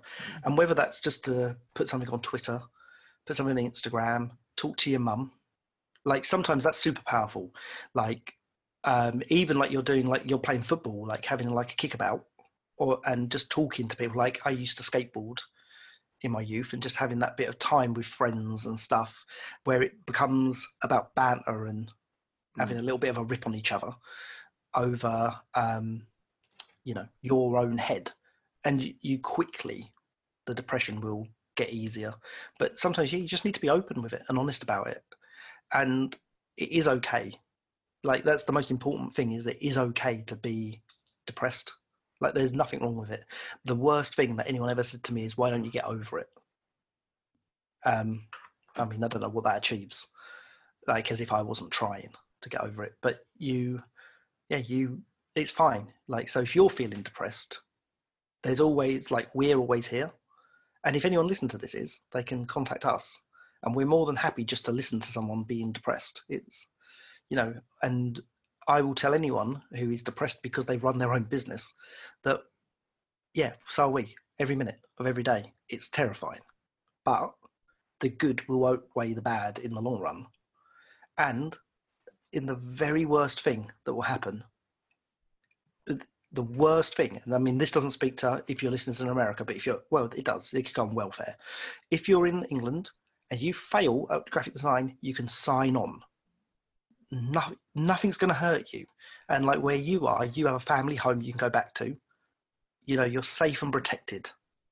The very worst things in life are you're going to end up dead or in prison. And if you're in prison, you get 3 meals a day. So what's the very worst thing that's going to happen? And like my counselor told me, if you're dead, you don't know about it. Yeah. So it just speak out. If you're feeling that down, you just speak out to someone. And there's always going to be someone that goes, you know what? Yeah, me too. I feel that way. Or I've had it happen to me. Some of my best friends have said to me, I don't relate to that in the slightest, but let's go out. And you're out of your head. And it's important to get out of your head. So yeah, and also like in your case, you're 22 or 21. So you're super young. So like, you know, if you are feeling down, like, you know, remember that, you know, you're going to be old one day, like me, old and crabby, and, you know, like at least you still have your youth and your good looks. Well, I appreciate that. Yeah, but I'm not sure. I mean, if design fails, you could go into modelling. So, but the thing is, like, in all seriousness, that's a really good point. Like, if you're young and you're at uni, or you're, you know, running your own business, you can change what you do. Just because you've told people you're a designer now, you don't have to be. Like Charlotte did her degrees in photography, and now she's a website designer and builder. Like, you can change your mind. No one's going to come up back and go, oh, Blue Deer Design, eh? What are you doing now? Oh, well, I did a plastering course, I'm a plasterer. And someone's going to go like, oh, like, you're not going to turn up for your first plastering job and the guy's going to go, oh, so you failed as a designer then, did you? Like, it's not going to happen. Sorry, that's funny. Yeah. Like, it's like, I heard, like, there's a skateboarder called Mike Vallely, and he's like from like the 80s, and he invented like a lot of like skateboarding tricks and is a amazing influence on skateboarding. And he's now the lead singer of Black Flag, right? No one's going to turn up to a Black Flag show and be like, oh, skateboarding failed then. Singing now, are you? You know, he's just doing something different. Yeah, yeah. You know, so you don't have to worry about being criticised if you just want to change. Like, you can do that. Anyone can do that. You're not set in stone. And you're not a failure for that either. Like, when we first started the business, I did corporate design. I don't do that anymore. I don't want to do it. But, like, no one is breathing down my neck about it. I'm sure people had, you know, I'm sure someone said something, but who cares? Like, you can just, like, it's like someone said to me the other day about I was mad that I deleted my Instagram and my LinkedIn. And I was like, why? I didn't get any work from it. And it's not their thing to be mad about either. Yeah, it's coming back in a big way. I was like, I don't care. Like, but it's, yeah, it doesn't make you a failure, like, by doing something different. But yeah, if you're depressed, just speaking up is the number one thing, because you don't want to get to the point where I got, where you're, you know, trying to kill yourself, which isn't, you know, a very pleasant place to be. And there's so many things out there to help as well, if you, you know, feel like you can't talk to family members or anything. But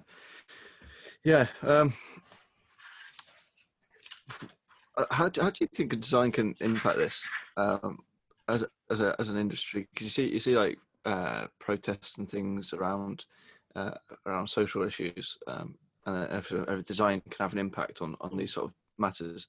How do you think design can impact mental health?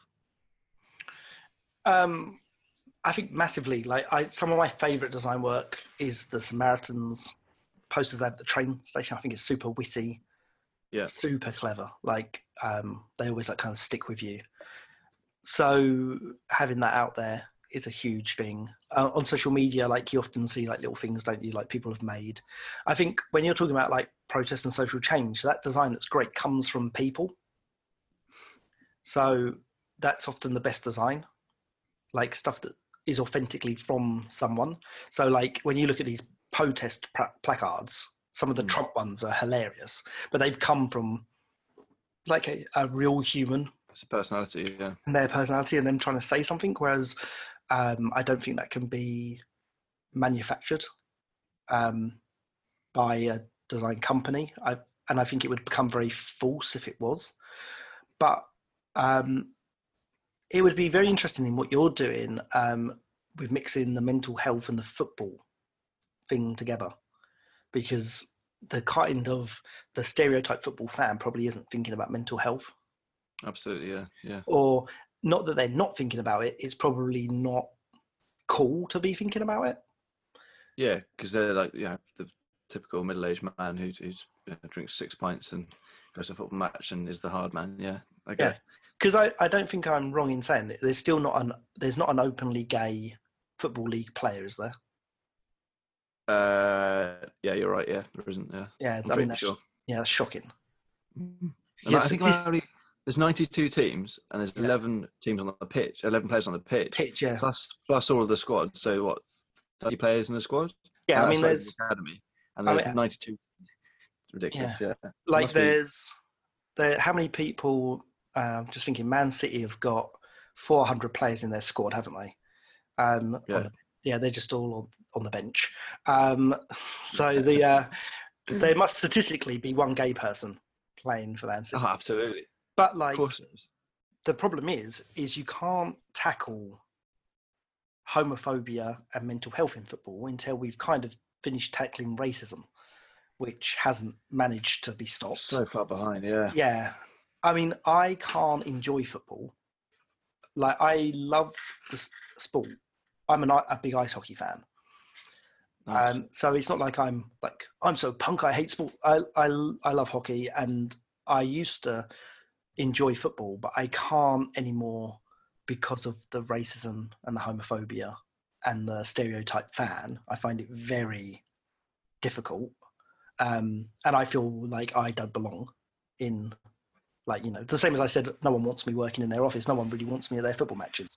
I don't think. And also, it's very hard for me being a West Ham fan because That's crazy. You're a West Ham right fan in now. West Ham, yeah, Yeah.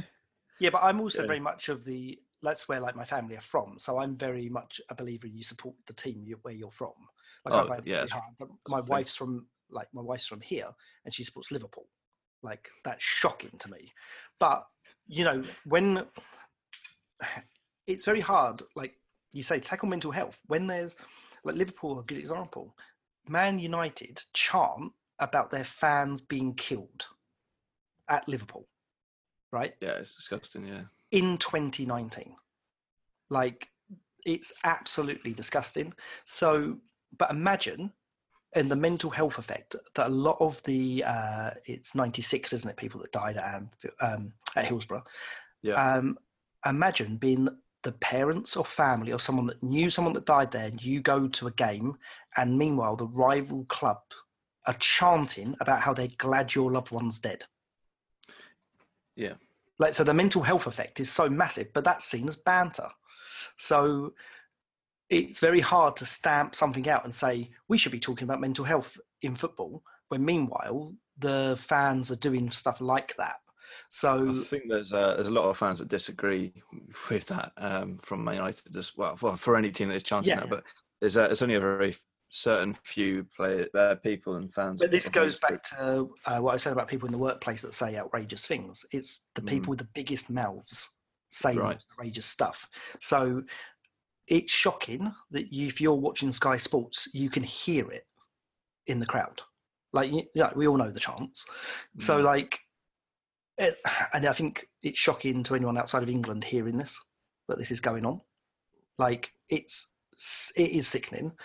But there does need to be something done in the bigger picture, that why don't we have openly gay players? Why don't we have players talking about suicide or, you know, these, like, you know, the impact of the pressure of the game and the financial pressure? Why aren't people saying anything? And design probably can help that. I know they do the pink laces, don't they? The Joey. There's a few things that I say I mean, the industry has tried to help with. There's Rainbow Laces by Rainbow Laces. A company called Stonewall, who are very much trying to do that. And I used to wear a pair of those, actually. They're really cool laces. And they obviously stand for a really important thing. So, but even then, I'm not professional. I got teased for wearing them. That's ridiculous. So it's all the way through football. It's just that horrible mentality that stereotypes football. Like, look at the way Sterling gets treated. Yeah, by fans in the media, everything. Yeah, by the fans of his own club and his own country. Like, shocking behaviour.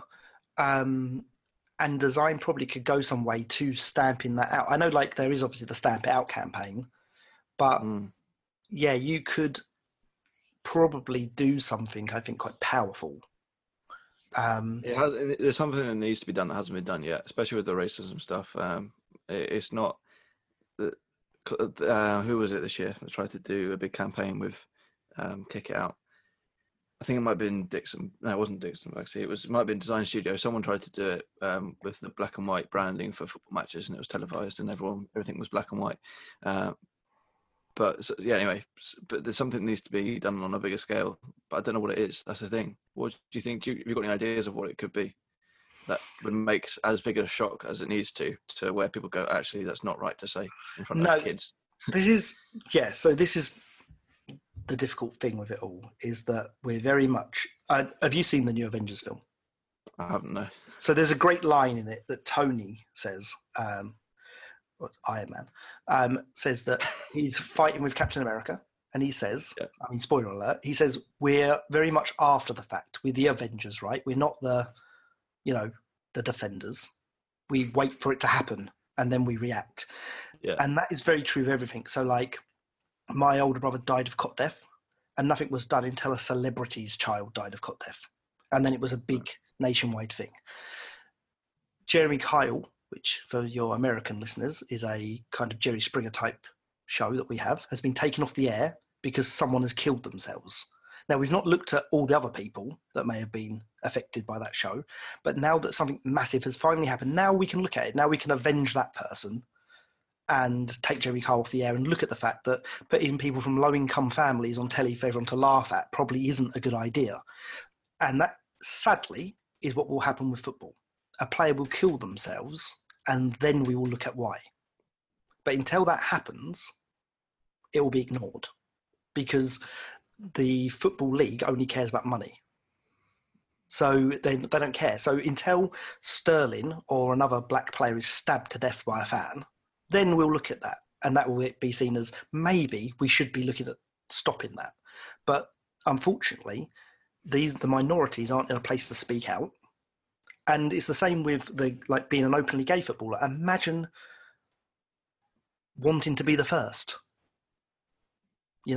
because you're going to look around the pitch and go, the fans are having a go at my black teammate. So I'm not going to say anything. Someone else can be the first. So it's very much a reactionary thing. With the mental health thing, I do think that there should be Samaritan stuff in the programs. Massive, I really do. But do Samaritans have the budget to get into a football program? Yeah. I don't know how much an advert in a football program is, but I can imagine it's not cheap. Depends what club it is. And again, it's this trickle down economics of it only works at the highest level.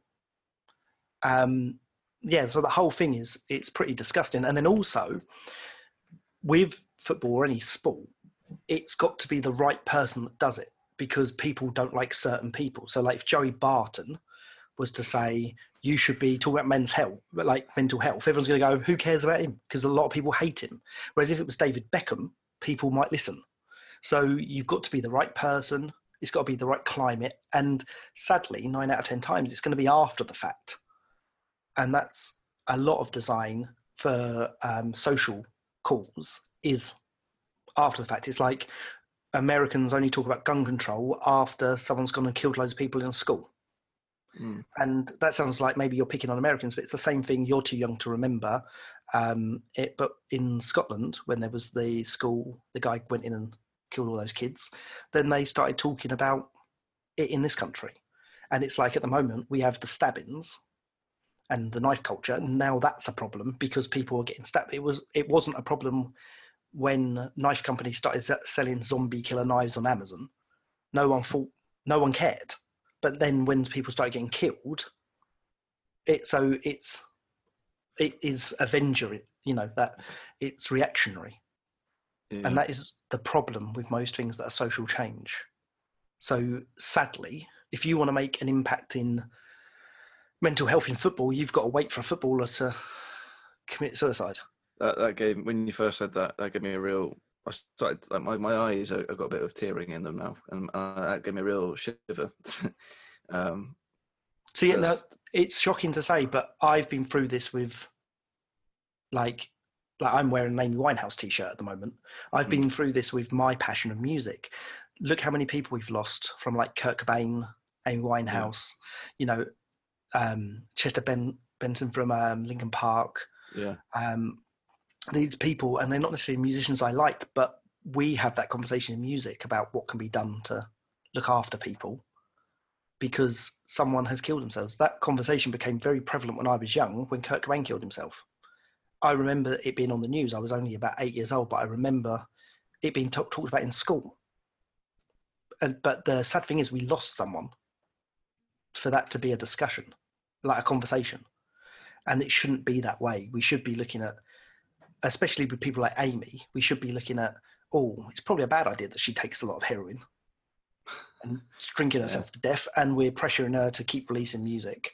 Maybe we should give her a break, not she kills herself and then we all talk about it afterwards, how sad it is. So that's, the problem is we're only reactionary. And as a race, as humanity, we are reactionary. it's funny that they say it in the film, but it is weird that our Earth's mightiest heroes are the Avengers. That we're waiting for the catastrophe to show greatness. Yeah. You know, so it's it's shocking, really. But yeah, there's nothing more I can say. But Sorry for being so can't depressing. No, it's an important discussion. You can't really. It's hard to look ahead as well. Like, it's hard to look at racism and football and think, okay, what can we do to change it? And then look ahead and actually try and plan things, because you don't know. Actually, you've got to do some serious work on it, and unless you find someone that's willing to do it and has the budget to do it, and talk to every single player that there is in the top leagues. I don't know. I mean, they definitely could, and they could do a lot more than they are doing. That's for sure. But yeah, it's just a hard one to call before it happens, like you say. Yeah, and also the Premier League is sold on glamour. Yeah. So it's not very glamorous, is it, for, you know, whoever to come out and say, oh, I suffer from mental health issues, you know, because, again, these people, you forget how young footballers are, and it won't be till you're my age and realise, like, the other day I found out Mark Noble is younger than me. I've known Mark Noble playing football for, it seems like, my entire life. So I assumed he was in his, like, 50s. You know? Still going strong. Yeah. No, but there's kids my age, like becoming the best Premier League, the best. Kylian Mbappe, the guy who plays for PSG, he's what is he, 19? He's one of the world's best players. He's 19. Think of how much abuse he gets every single day from grown men. Yeah. It just, even on social media and just in real life at grounds, and it's such a, it's hard to talk about because it's so wrong. Imagine, like, and I don't know about American sport because I've only been to hockey games there, and there doesn't seem to be the same attitude there. Right. Imagine you sitting at your job and someone paying money to come and see you do your job because they like you and heckling you the entire time you do it. Yeah. Like, mad. It'd be like, imagine someone standing behind you in a Blue Deer t-shirt just heckling you the whole time. And that's one reason why footballers get paid so much as well. This argument is silly because one reason why footballers get paid so much is because they have to deal with all of this, and they can't go out in the streets because they're so famous. And there's a few different reasons. Footballers get paid a lot of money because, like, this is a good thing a good life lesson. There's no such thing apart from Beckham, Giggs, few of them. There's not many rich ex-footballers.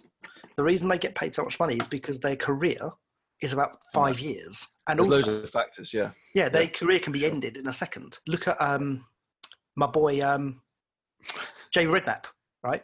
Yeah. Now, Jamie Redknapp's like my favourite footballer of all time because I just think he's brilliant as a human being, but his career was ended, like, you know, professionally after a few years.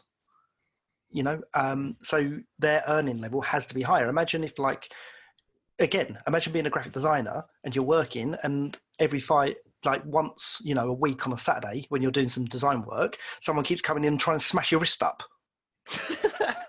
Yeah, absolutely. You know? Yeah, you're right. Or someone goes, well, you can only do this once you're in peak physical fitness. So you've got 5 years to get as much going as possible. You know? I didn't think about it like that. Yeah. That's a really good point. So people will, you know, that's why they get paid so much, because their career is so short. Yeah. So if you break down how much they get paid, it's probably not so much over their entire life. And there's no such thing, like I say, there's not a lot of rich ex-footballers because with what they do becomes addiction, gambling addiction.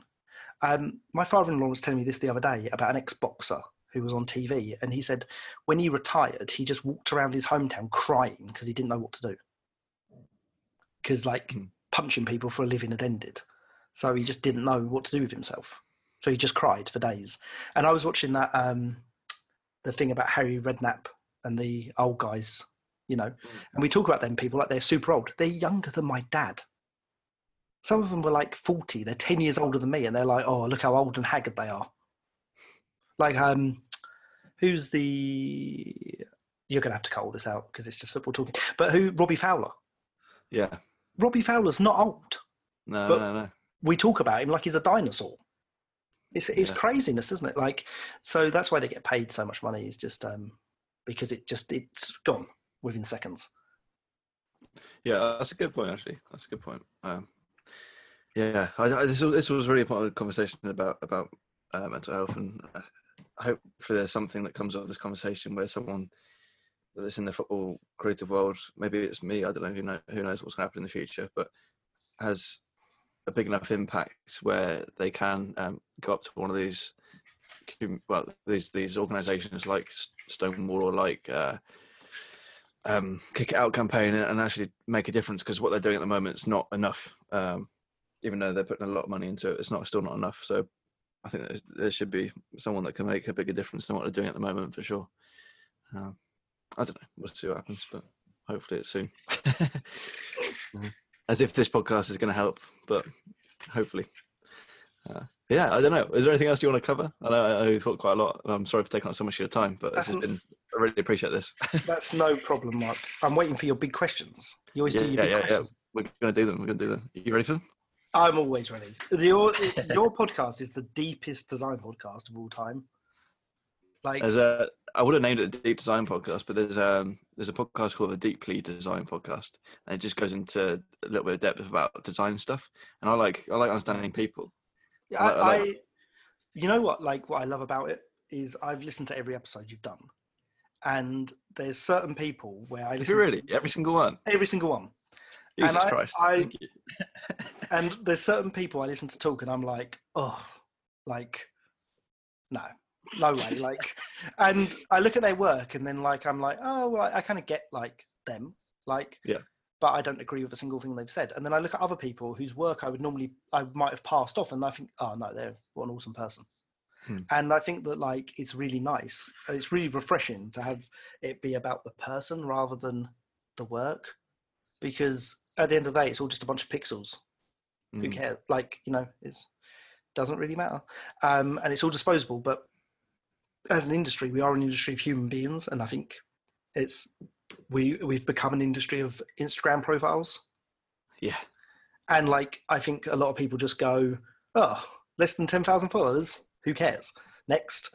But there's people who've got something to say, and it's nice to have a podcast. And like the ones I listen to religiously are like you, The Honest Designers, and He Shoots, He Draws. And I find that's the same thing. Ones. Yeah, the good ones. But no, I find that the three of you talk about things in such different ways, but it's all about people, not the product or how successful they are, because it's not relevant to anybody. And it's nice and I find that especially with like Dave and Glyn, quite often I'm like, I don't care about this photographer, but they're really interesting. Yeah. Yeah, you're going on their show soon, aren't you? I am. I'm recording it tomorrow. Yeah, I started speaking to Dave about what he was going to talk to you about, and I said, I'll try and cross promote. So if anyone's listening to this and likes Dave Clayton, which you all should, and you like you like this conversation, go and listen to more of yourself talk, more of Phil talk. Yeah. I was saying to Charlotte, because they don't do the swearing, do they? Yeah, they don't. Yeah. Because I'm like, my parents are Cockney, I can't not do it. Like I have a real hard time, so I've been practicing not swearing. So Charlotte kept saying to me, just act as though you're talking like we've got a baby niece. So she's like, just pretend Dave's like a baby, and you can't swear around him. She's like, pretend Dave doesn't know swear words. But I said, I'm just going to go into into the toilet here at work and just be like, fuck. Yeah. Like for get all out. Really well, get all out before the podcast. Go in and be like, right, I'm ready. Because I don't swear for impact; it just comes out. Yes, I just can't help swearing, and I was just like, I don't want to upset Dave, because Dave's of a generation that don't like swearing. Hang on a minute, careful. He's of a generation. He told me the other day that he said to me, "Because you're young." I said to him, he's 20 years older than me. He's like, you're like the gap between, in your age is the gap between me and Dave. There's a whole mark between us. Yeah, that's weird. Because when I meet up with Dave, I'm just like chatting to a normal person. It's just like, well, he is a normal person. I'm not chatting to a friend. I mean, chatting to someone my age. I don't see it. Did you? You can have to cut this out. But did you get to know him? Were you doing like a care in the community thing? Yeah. When you met him down the nursing home. Yeah. I had to wipe his bum a few times. It wasn't. Does he smell like Werther's Originals? He's a polo man. He likes the whole of the polos. Does he? Oh, polos. I thought because Werther's are what like old people eat. Yeah. Like he'd just smell like butterscotch. Yeah, I don't know. He's the nicest man in the world, Dave. Yeah. Go and He's listen. like- My point was go and listen to He Shoots, He Draws. That's what I'm trying to say. I can't. You're gonna have to do so much editing. I don't know. I don't know about that. I like to leave this stuff in. It's fun. Okay. Last couple of questions. Okay. The big ones. Best purchase under £100. Yeah. See, I know you ask these questions because I listen to every episode. I've been thinking about this like really long. I think it's gonna be any Procreate brush pack I've ever bought, and Good that's answer. probably like the ones I buy from the most. Lisa Bardot and the Bardot brush, and no, she doesn't get as much plug-in as everybody else does, but her brushes. She was the first person I ever paid for a set of brushes, and they changed my life. And then I, like a cliche, I buy everything from Retro Design. Yeah. Because they speak to me in my work, like very like much. But I hated Procreate when I first downloaded it. I couldn't use it, and I was just like, "This is rubbish. Can't use it. Can't use it." And someone said, "No, you need to get brushes, and then you'll like be able to use it." And I brought those Lisa Bardot brushes. And I was like, "Oh, these are incredible." And then someone said to me, "Oh, you should get the Retro Design brushes," and I brought them, and they honestly have changed my life. I use them all day, every day. I don't want. This sounds like I need to pay Dustin, like send him a check, but we make a lot more money because of they allow me to express myself. It's a tool, yeah. Yeah, but they're like, I've never bought something so confidently as everything I buy from them, and like I think it's so weird. I think we own everything they've ever made, like fonts, all the like Photoshop stuff, all the Illustrator stuff. We own. Like if they release something, I buy it the minute. And I hate him for this, but the minute Dustin emails to say new product, Yeah. I buy it. Yeah, we might as well just give him like $12.99 a month. Like it's got to the point now where he could literally say, "This is a brush pack with one brush in it, and it's the worst brush you're ever going to use," and I'd buy it.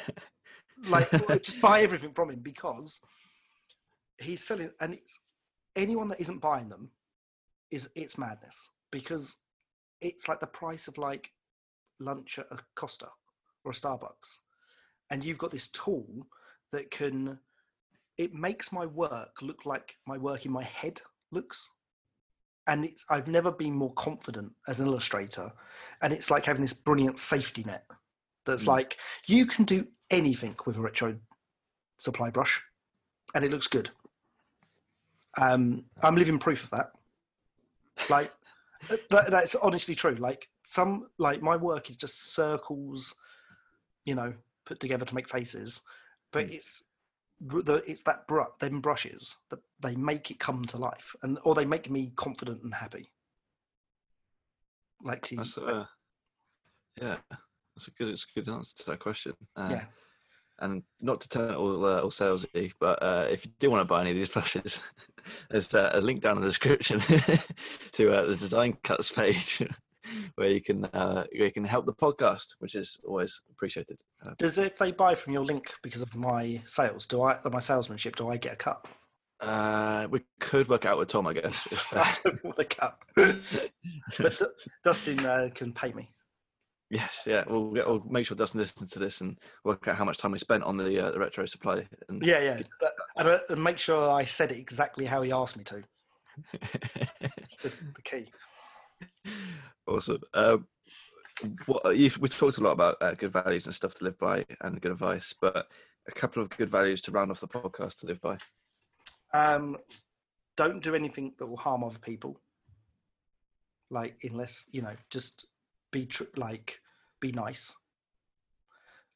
Someone once told me, be smart, smile and turn up, which I think is a pretty cool thing to live by.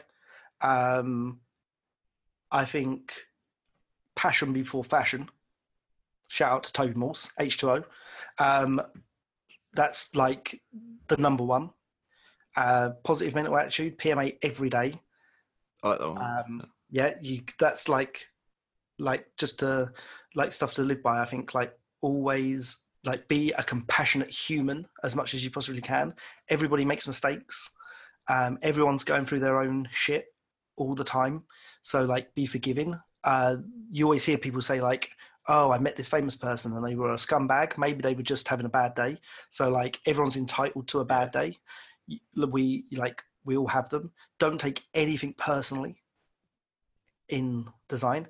Don't listen to people on podcasts giving advice. And Please don't unsubscribe though. Yeah, and just carve your own path and be true to yourself. And I think that's the number one piece of advice I could give to anyone. Like if Henry Rollins once said, if I always tell the truth, I don't have to remember anything.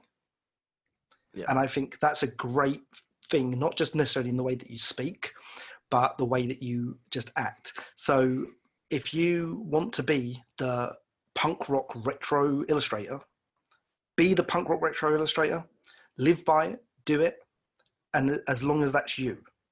But don't pretend to be something to make a quick buck, because there's much more in being true to yourself, and you will get the work you want, and you'll get to work the people you want, and you'll meet fantastic people, and you'll have a great career. That's a nice thing as well. And the thing about not lying, it's a book called 12 Rules for Life by Jordan Peterson. And do you know, you probably know Jordan Peterson of him? You know him? He's a professor of psychology at Toronto University. He's been on Joe Rogan a couple of times. Okay. But he wrote a book called 12 Rules for Life, and that was one of them. You know, basically don't tell lies, because you can get yourself in rabbit holes, and you know, like you say, you don't have to remember anything if you always tell the truth. We're always thinking about if you're always giving people what you think of them, sort of thing, not in a nasty way, but if you're always being true to what you believe and not having to lie about things to make other people happy, then you don't have to remember things. You don't have to keep up those lies, and it's a lot more pressure if you're doing that stuff. So yeah, don't lie to yourself, don't lie to yourself or other people. Yeah. That's a good one. Anyway, how do you want to be remembered? Is the last question. Yeah, that's your worst question. I hate it. I've been thinking about this a lot, and we had a big discussion about this. But I think the honest answer is I don't. Like, I don't want to be remembered. I'd quite happily get to the end of my career, have enough money to retire from it, live the rest of my life doing what I want, even if that is design, if it isn't. And one day that I hope that I die in my sleep, I'm putting a hole in the ground and people move on. And is honestly how I feel about that question. I would hate that in 100 years' time, anyone is looking at any of the stupid things that I did, design-wise, and still talking about it. It fills me with dread, because I won't be there to defend it. I'd rather just peacefully go away and everyone just go, oh, yeah, done. Like, I don't even want someone to say, oh, do you remember when that guy was drawing punk Archie comics? Or, you know, doing a punk paper doll? Like, how stupid would that be? So I think there's a great power in being forgotten and going quietly. And yeah, I like the idea of like the kind of like just walking, like I like that whole idea of like almost like a 1960s like guy just walking out of an office, hanging up his hat, never coming back again. The end. Yeah, I just like the idea of just going. I was talking about this because I was actually, it's a weird thing. My granddad was a war hero. He enlisted into the army underage, was a tank driver, and he was at the liberation of a what they called like a death camp in Germany, I believe, or Austria, wherever he was. Concentration camp, yeah, concentration camp, like in Belsen, I think it was called. And what the fantastic thing about that is that he did that at such a young age, saw dreadful things, ran a business when he got home from war, but he had a funeral that his family attended. But it wasn't about that. It was about how he was loved by the people that mattered. He wasn't remembered for heroics or anything. And I think that there's a nicety in he was just a granddad at the end. And it seems like that's not what people want. They want this legacy. But I don't want it. It seems very tiring to me to be dead and still have people talking about you all the time that didn't even know you. So in terms of the design world, I hope everyone forgets about me as quickly as I came into it. And as far as my family, I just want to be remembered for being caring, honest, and giving. I'll give my time for anyone. Honestly, I take everyone as they come, and I want people to take me as they come. I just want to be seen as a human. But yeah, I just think I don't want to be remembered, not by a bunch of people that didn't know me on the internet or clients or I'd just like to go out. I don't want to go out kicking and screaming. Just get taken away. I think that's fine for me. Nice one. All right. This is the most depressing podcast ever. No, I like it. It's everyone has their own answer to that question, and you can answer it however you want. So I don't ask it. If I knew that answer, I still ask it because I'm interested in hearing what people say. Has anyone asked you how you want to be remembered? I think they have, but I can't remember what I said. Okay. I'll probably say what everyone else says. I've got to get known to begin with. Was that what you said? People got to know who I am first. That would be an appropriate answer because being remembered at all. I think a lot of people say being remembered at all would be nice. Yeah. Because even by family stuff, people around you. Yeah. Because there's always that. I don't know. I've got to terms with death a little bit. I've become less scared of it, shall I say? And not to end this on the most depressing podcast of all time, but I heard this great quote the other day where someone said you die twice, once. Yes, I was just about to say this. When people stop talking about you, and I'd like that just to be just one day, just the same day. Everyone goes, "Oh, yeah, you died. Get on with it." Also, if you have that attitude, it means that you were the last man standing. So, out of everyone you could be the last one, and then no one's there left to remember you. But as depressing as it is, yeah. I mean, like you say, everyone's going to die twice, eventually. One day, no one is going to remember, I don't know, Hitler or someone, I don't know. So no one's going to one day there'll be a point where everyone does stop talking about Henry VIII, or one day there is going to be a point where no one remembers having the Queen, or no one's going to talk about that ever. So they will die eventually twice. Like we're talking about, someone will be the last person to stop talking about them. It's weird. It's a strange thing to think about. Just love that you asked the big questions. Yeah. Well, thank you very much. Where can people find you and say hello to you on social media? Oh, so many places. You can. We are at HE Creative on Instagram. And then other than that, we are www.hecreative.com. I mean, the amount of places you can reach out to me are just unbelievable. We have a Twitter, but we don't use it. So, yeah, literally we just use Instagram. And we try and post daily as much as we can on there. But still going for daily, though. Still going for the social requirements of daily posting. We post, I tell you what, I post daily because everyone said you should do it. And I started doing it. And now I can't stop doing it because I think it might be an OCD thing. But I'm terrified to stop doing it. That's a conversation for another podcast. Yeah. But Instagram is the best place. And we do, honestly do reply to everyone because we only get 2 messages a day. So it's nice. We don't. But yeah, we do. I will get back to every single person that messages us. And even if you want a link to Retro Supply stuff or whatever, you can hit me up on that. Absolutely. Yeah. How's your studio still so light? Mine, I'm sitting in darkness here. Because I tell you why, Mark. It's because we live by the seaside. All right. Yeah. The sun hasn't gone down yet. Yeah, that's the benefit of living in lovely sunny Essex. I'll come and visit. I'll come and visit soon. Yeah, you need to. Anyway, cool. This has been awesome. Thank you very, very much. Really appreciate it. No problem, Mark. Lovely to meet you. Thank you very much for listening to this episode of the Creative Waffle podcast. I really hope you enjoyed it. This one was a special one, and if you've made it this far, you can probably tell why. I think that some really, really good conversations, and I'd love to continue them, and I'm pretty sure I'm going to be adding HE's Creative to the Creative Waffle podcast tour, which will be happening in August and September time. So stick around for that. I'll actually be recording podcasts in person over that, and then they'll be going out on YouTube and the audio platforms. But yeah, it's going to be exciting times for the podcast in the next couple of months. We've got a few live podcasts coming up. We've got a Football Creative podcast at the Jumpers for Goalpost Festival on the 3rd and 4th of August.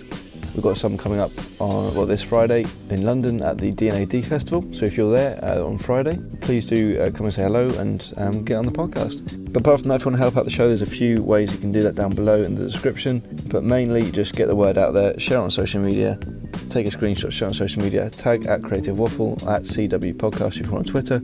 Have a great day, and I'll see you next time for another episode of the Creative Waffle Podcast.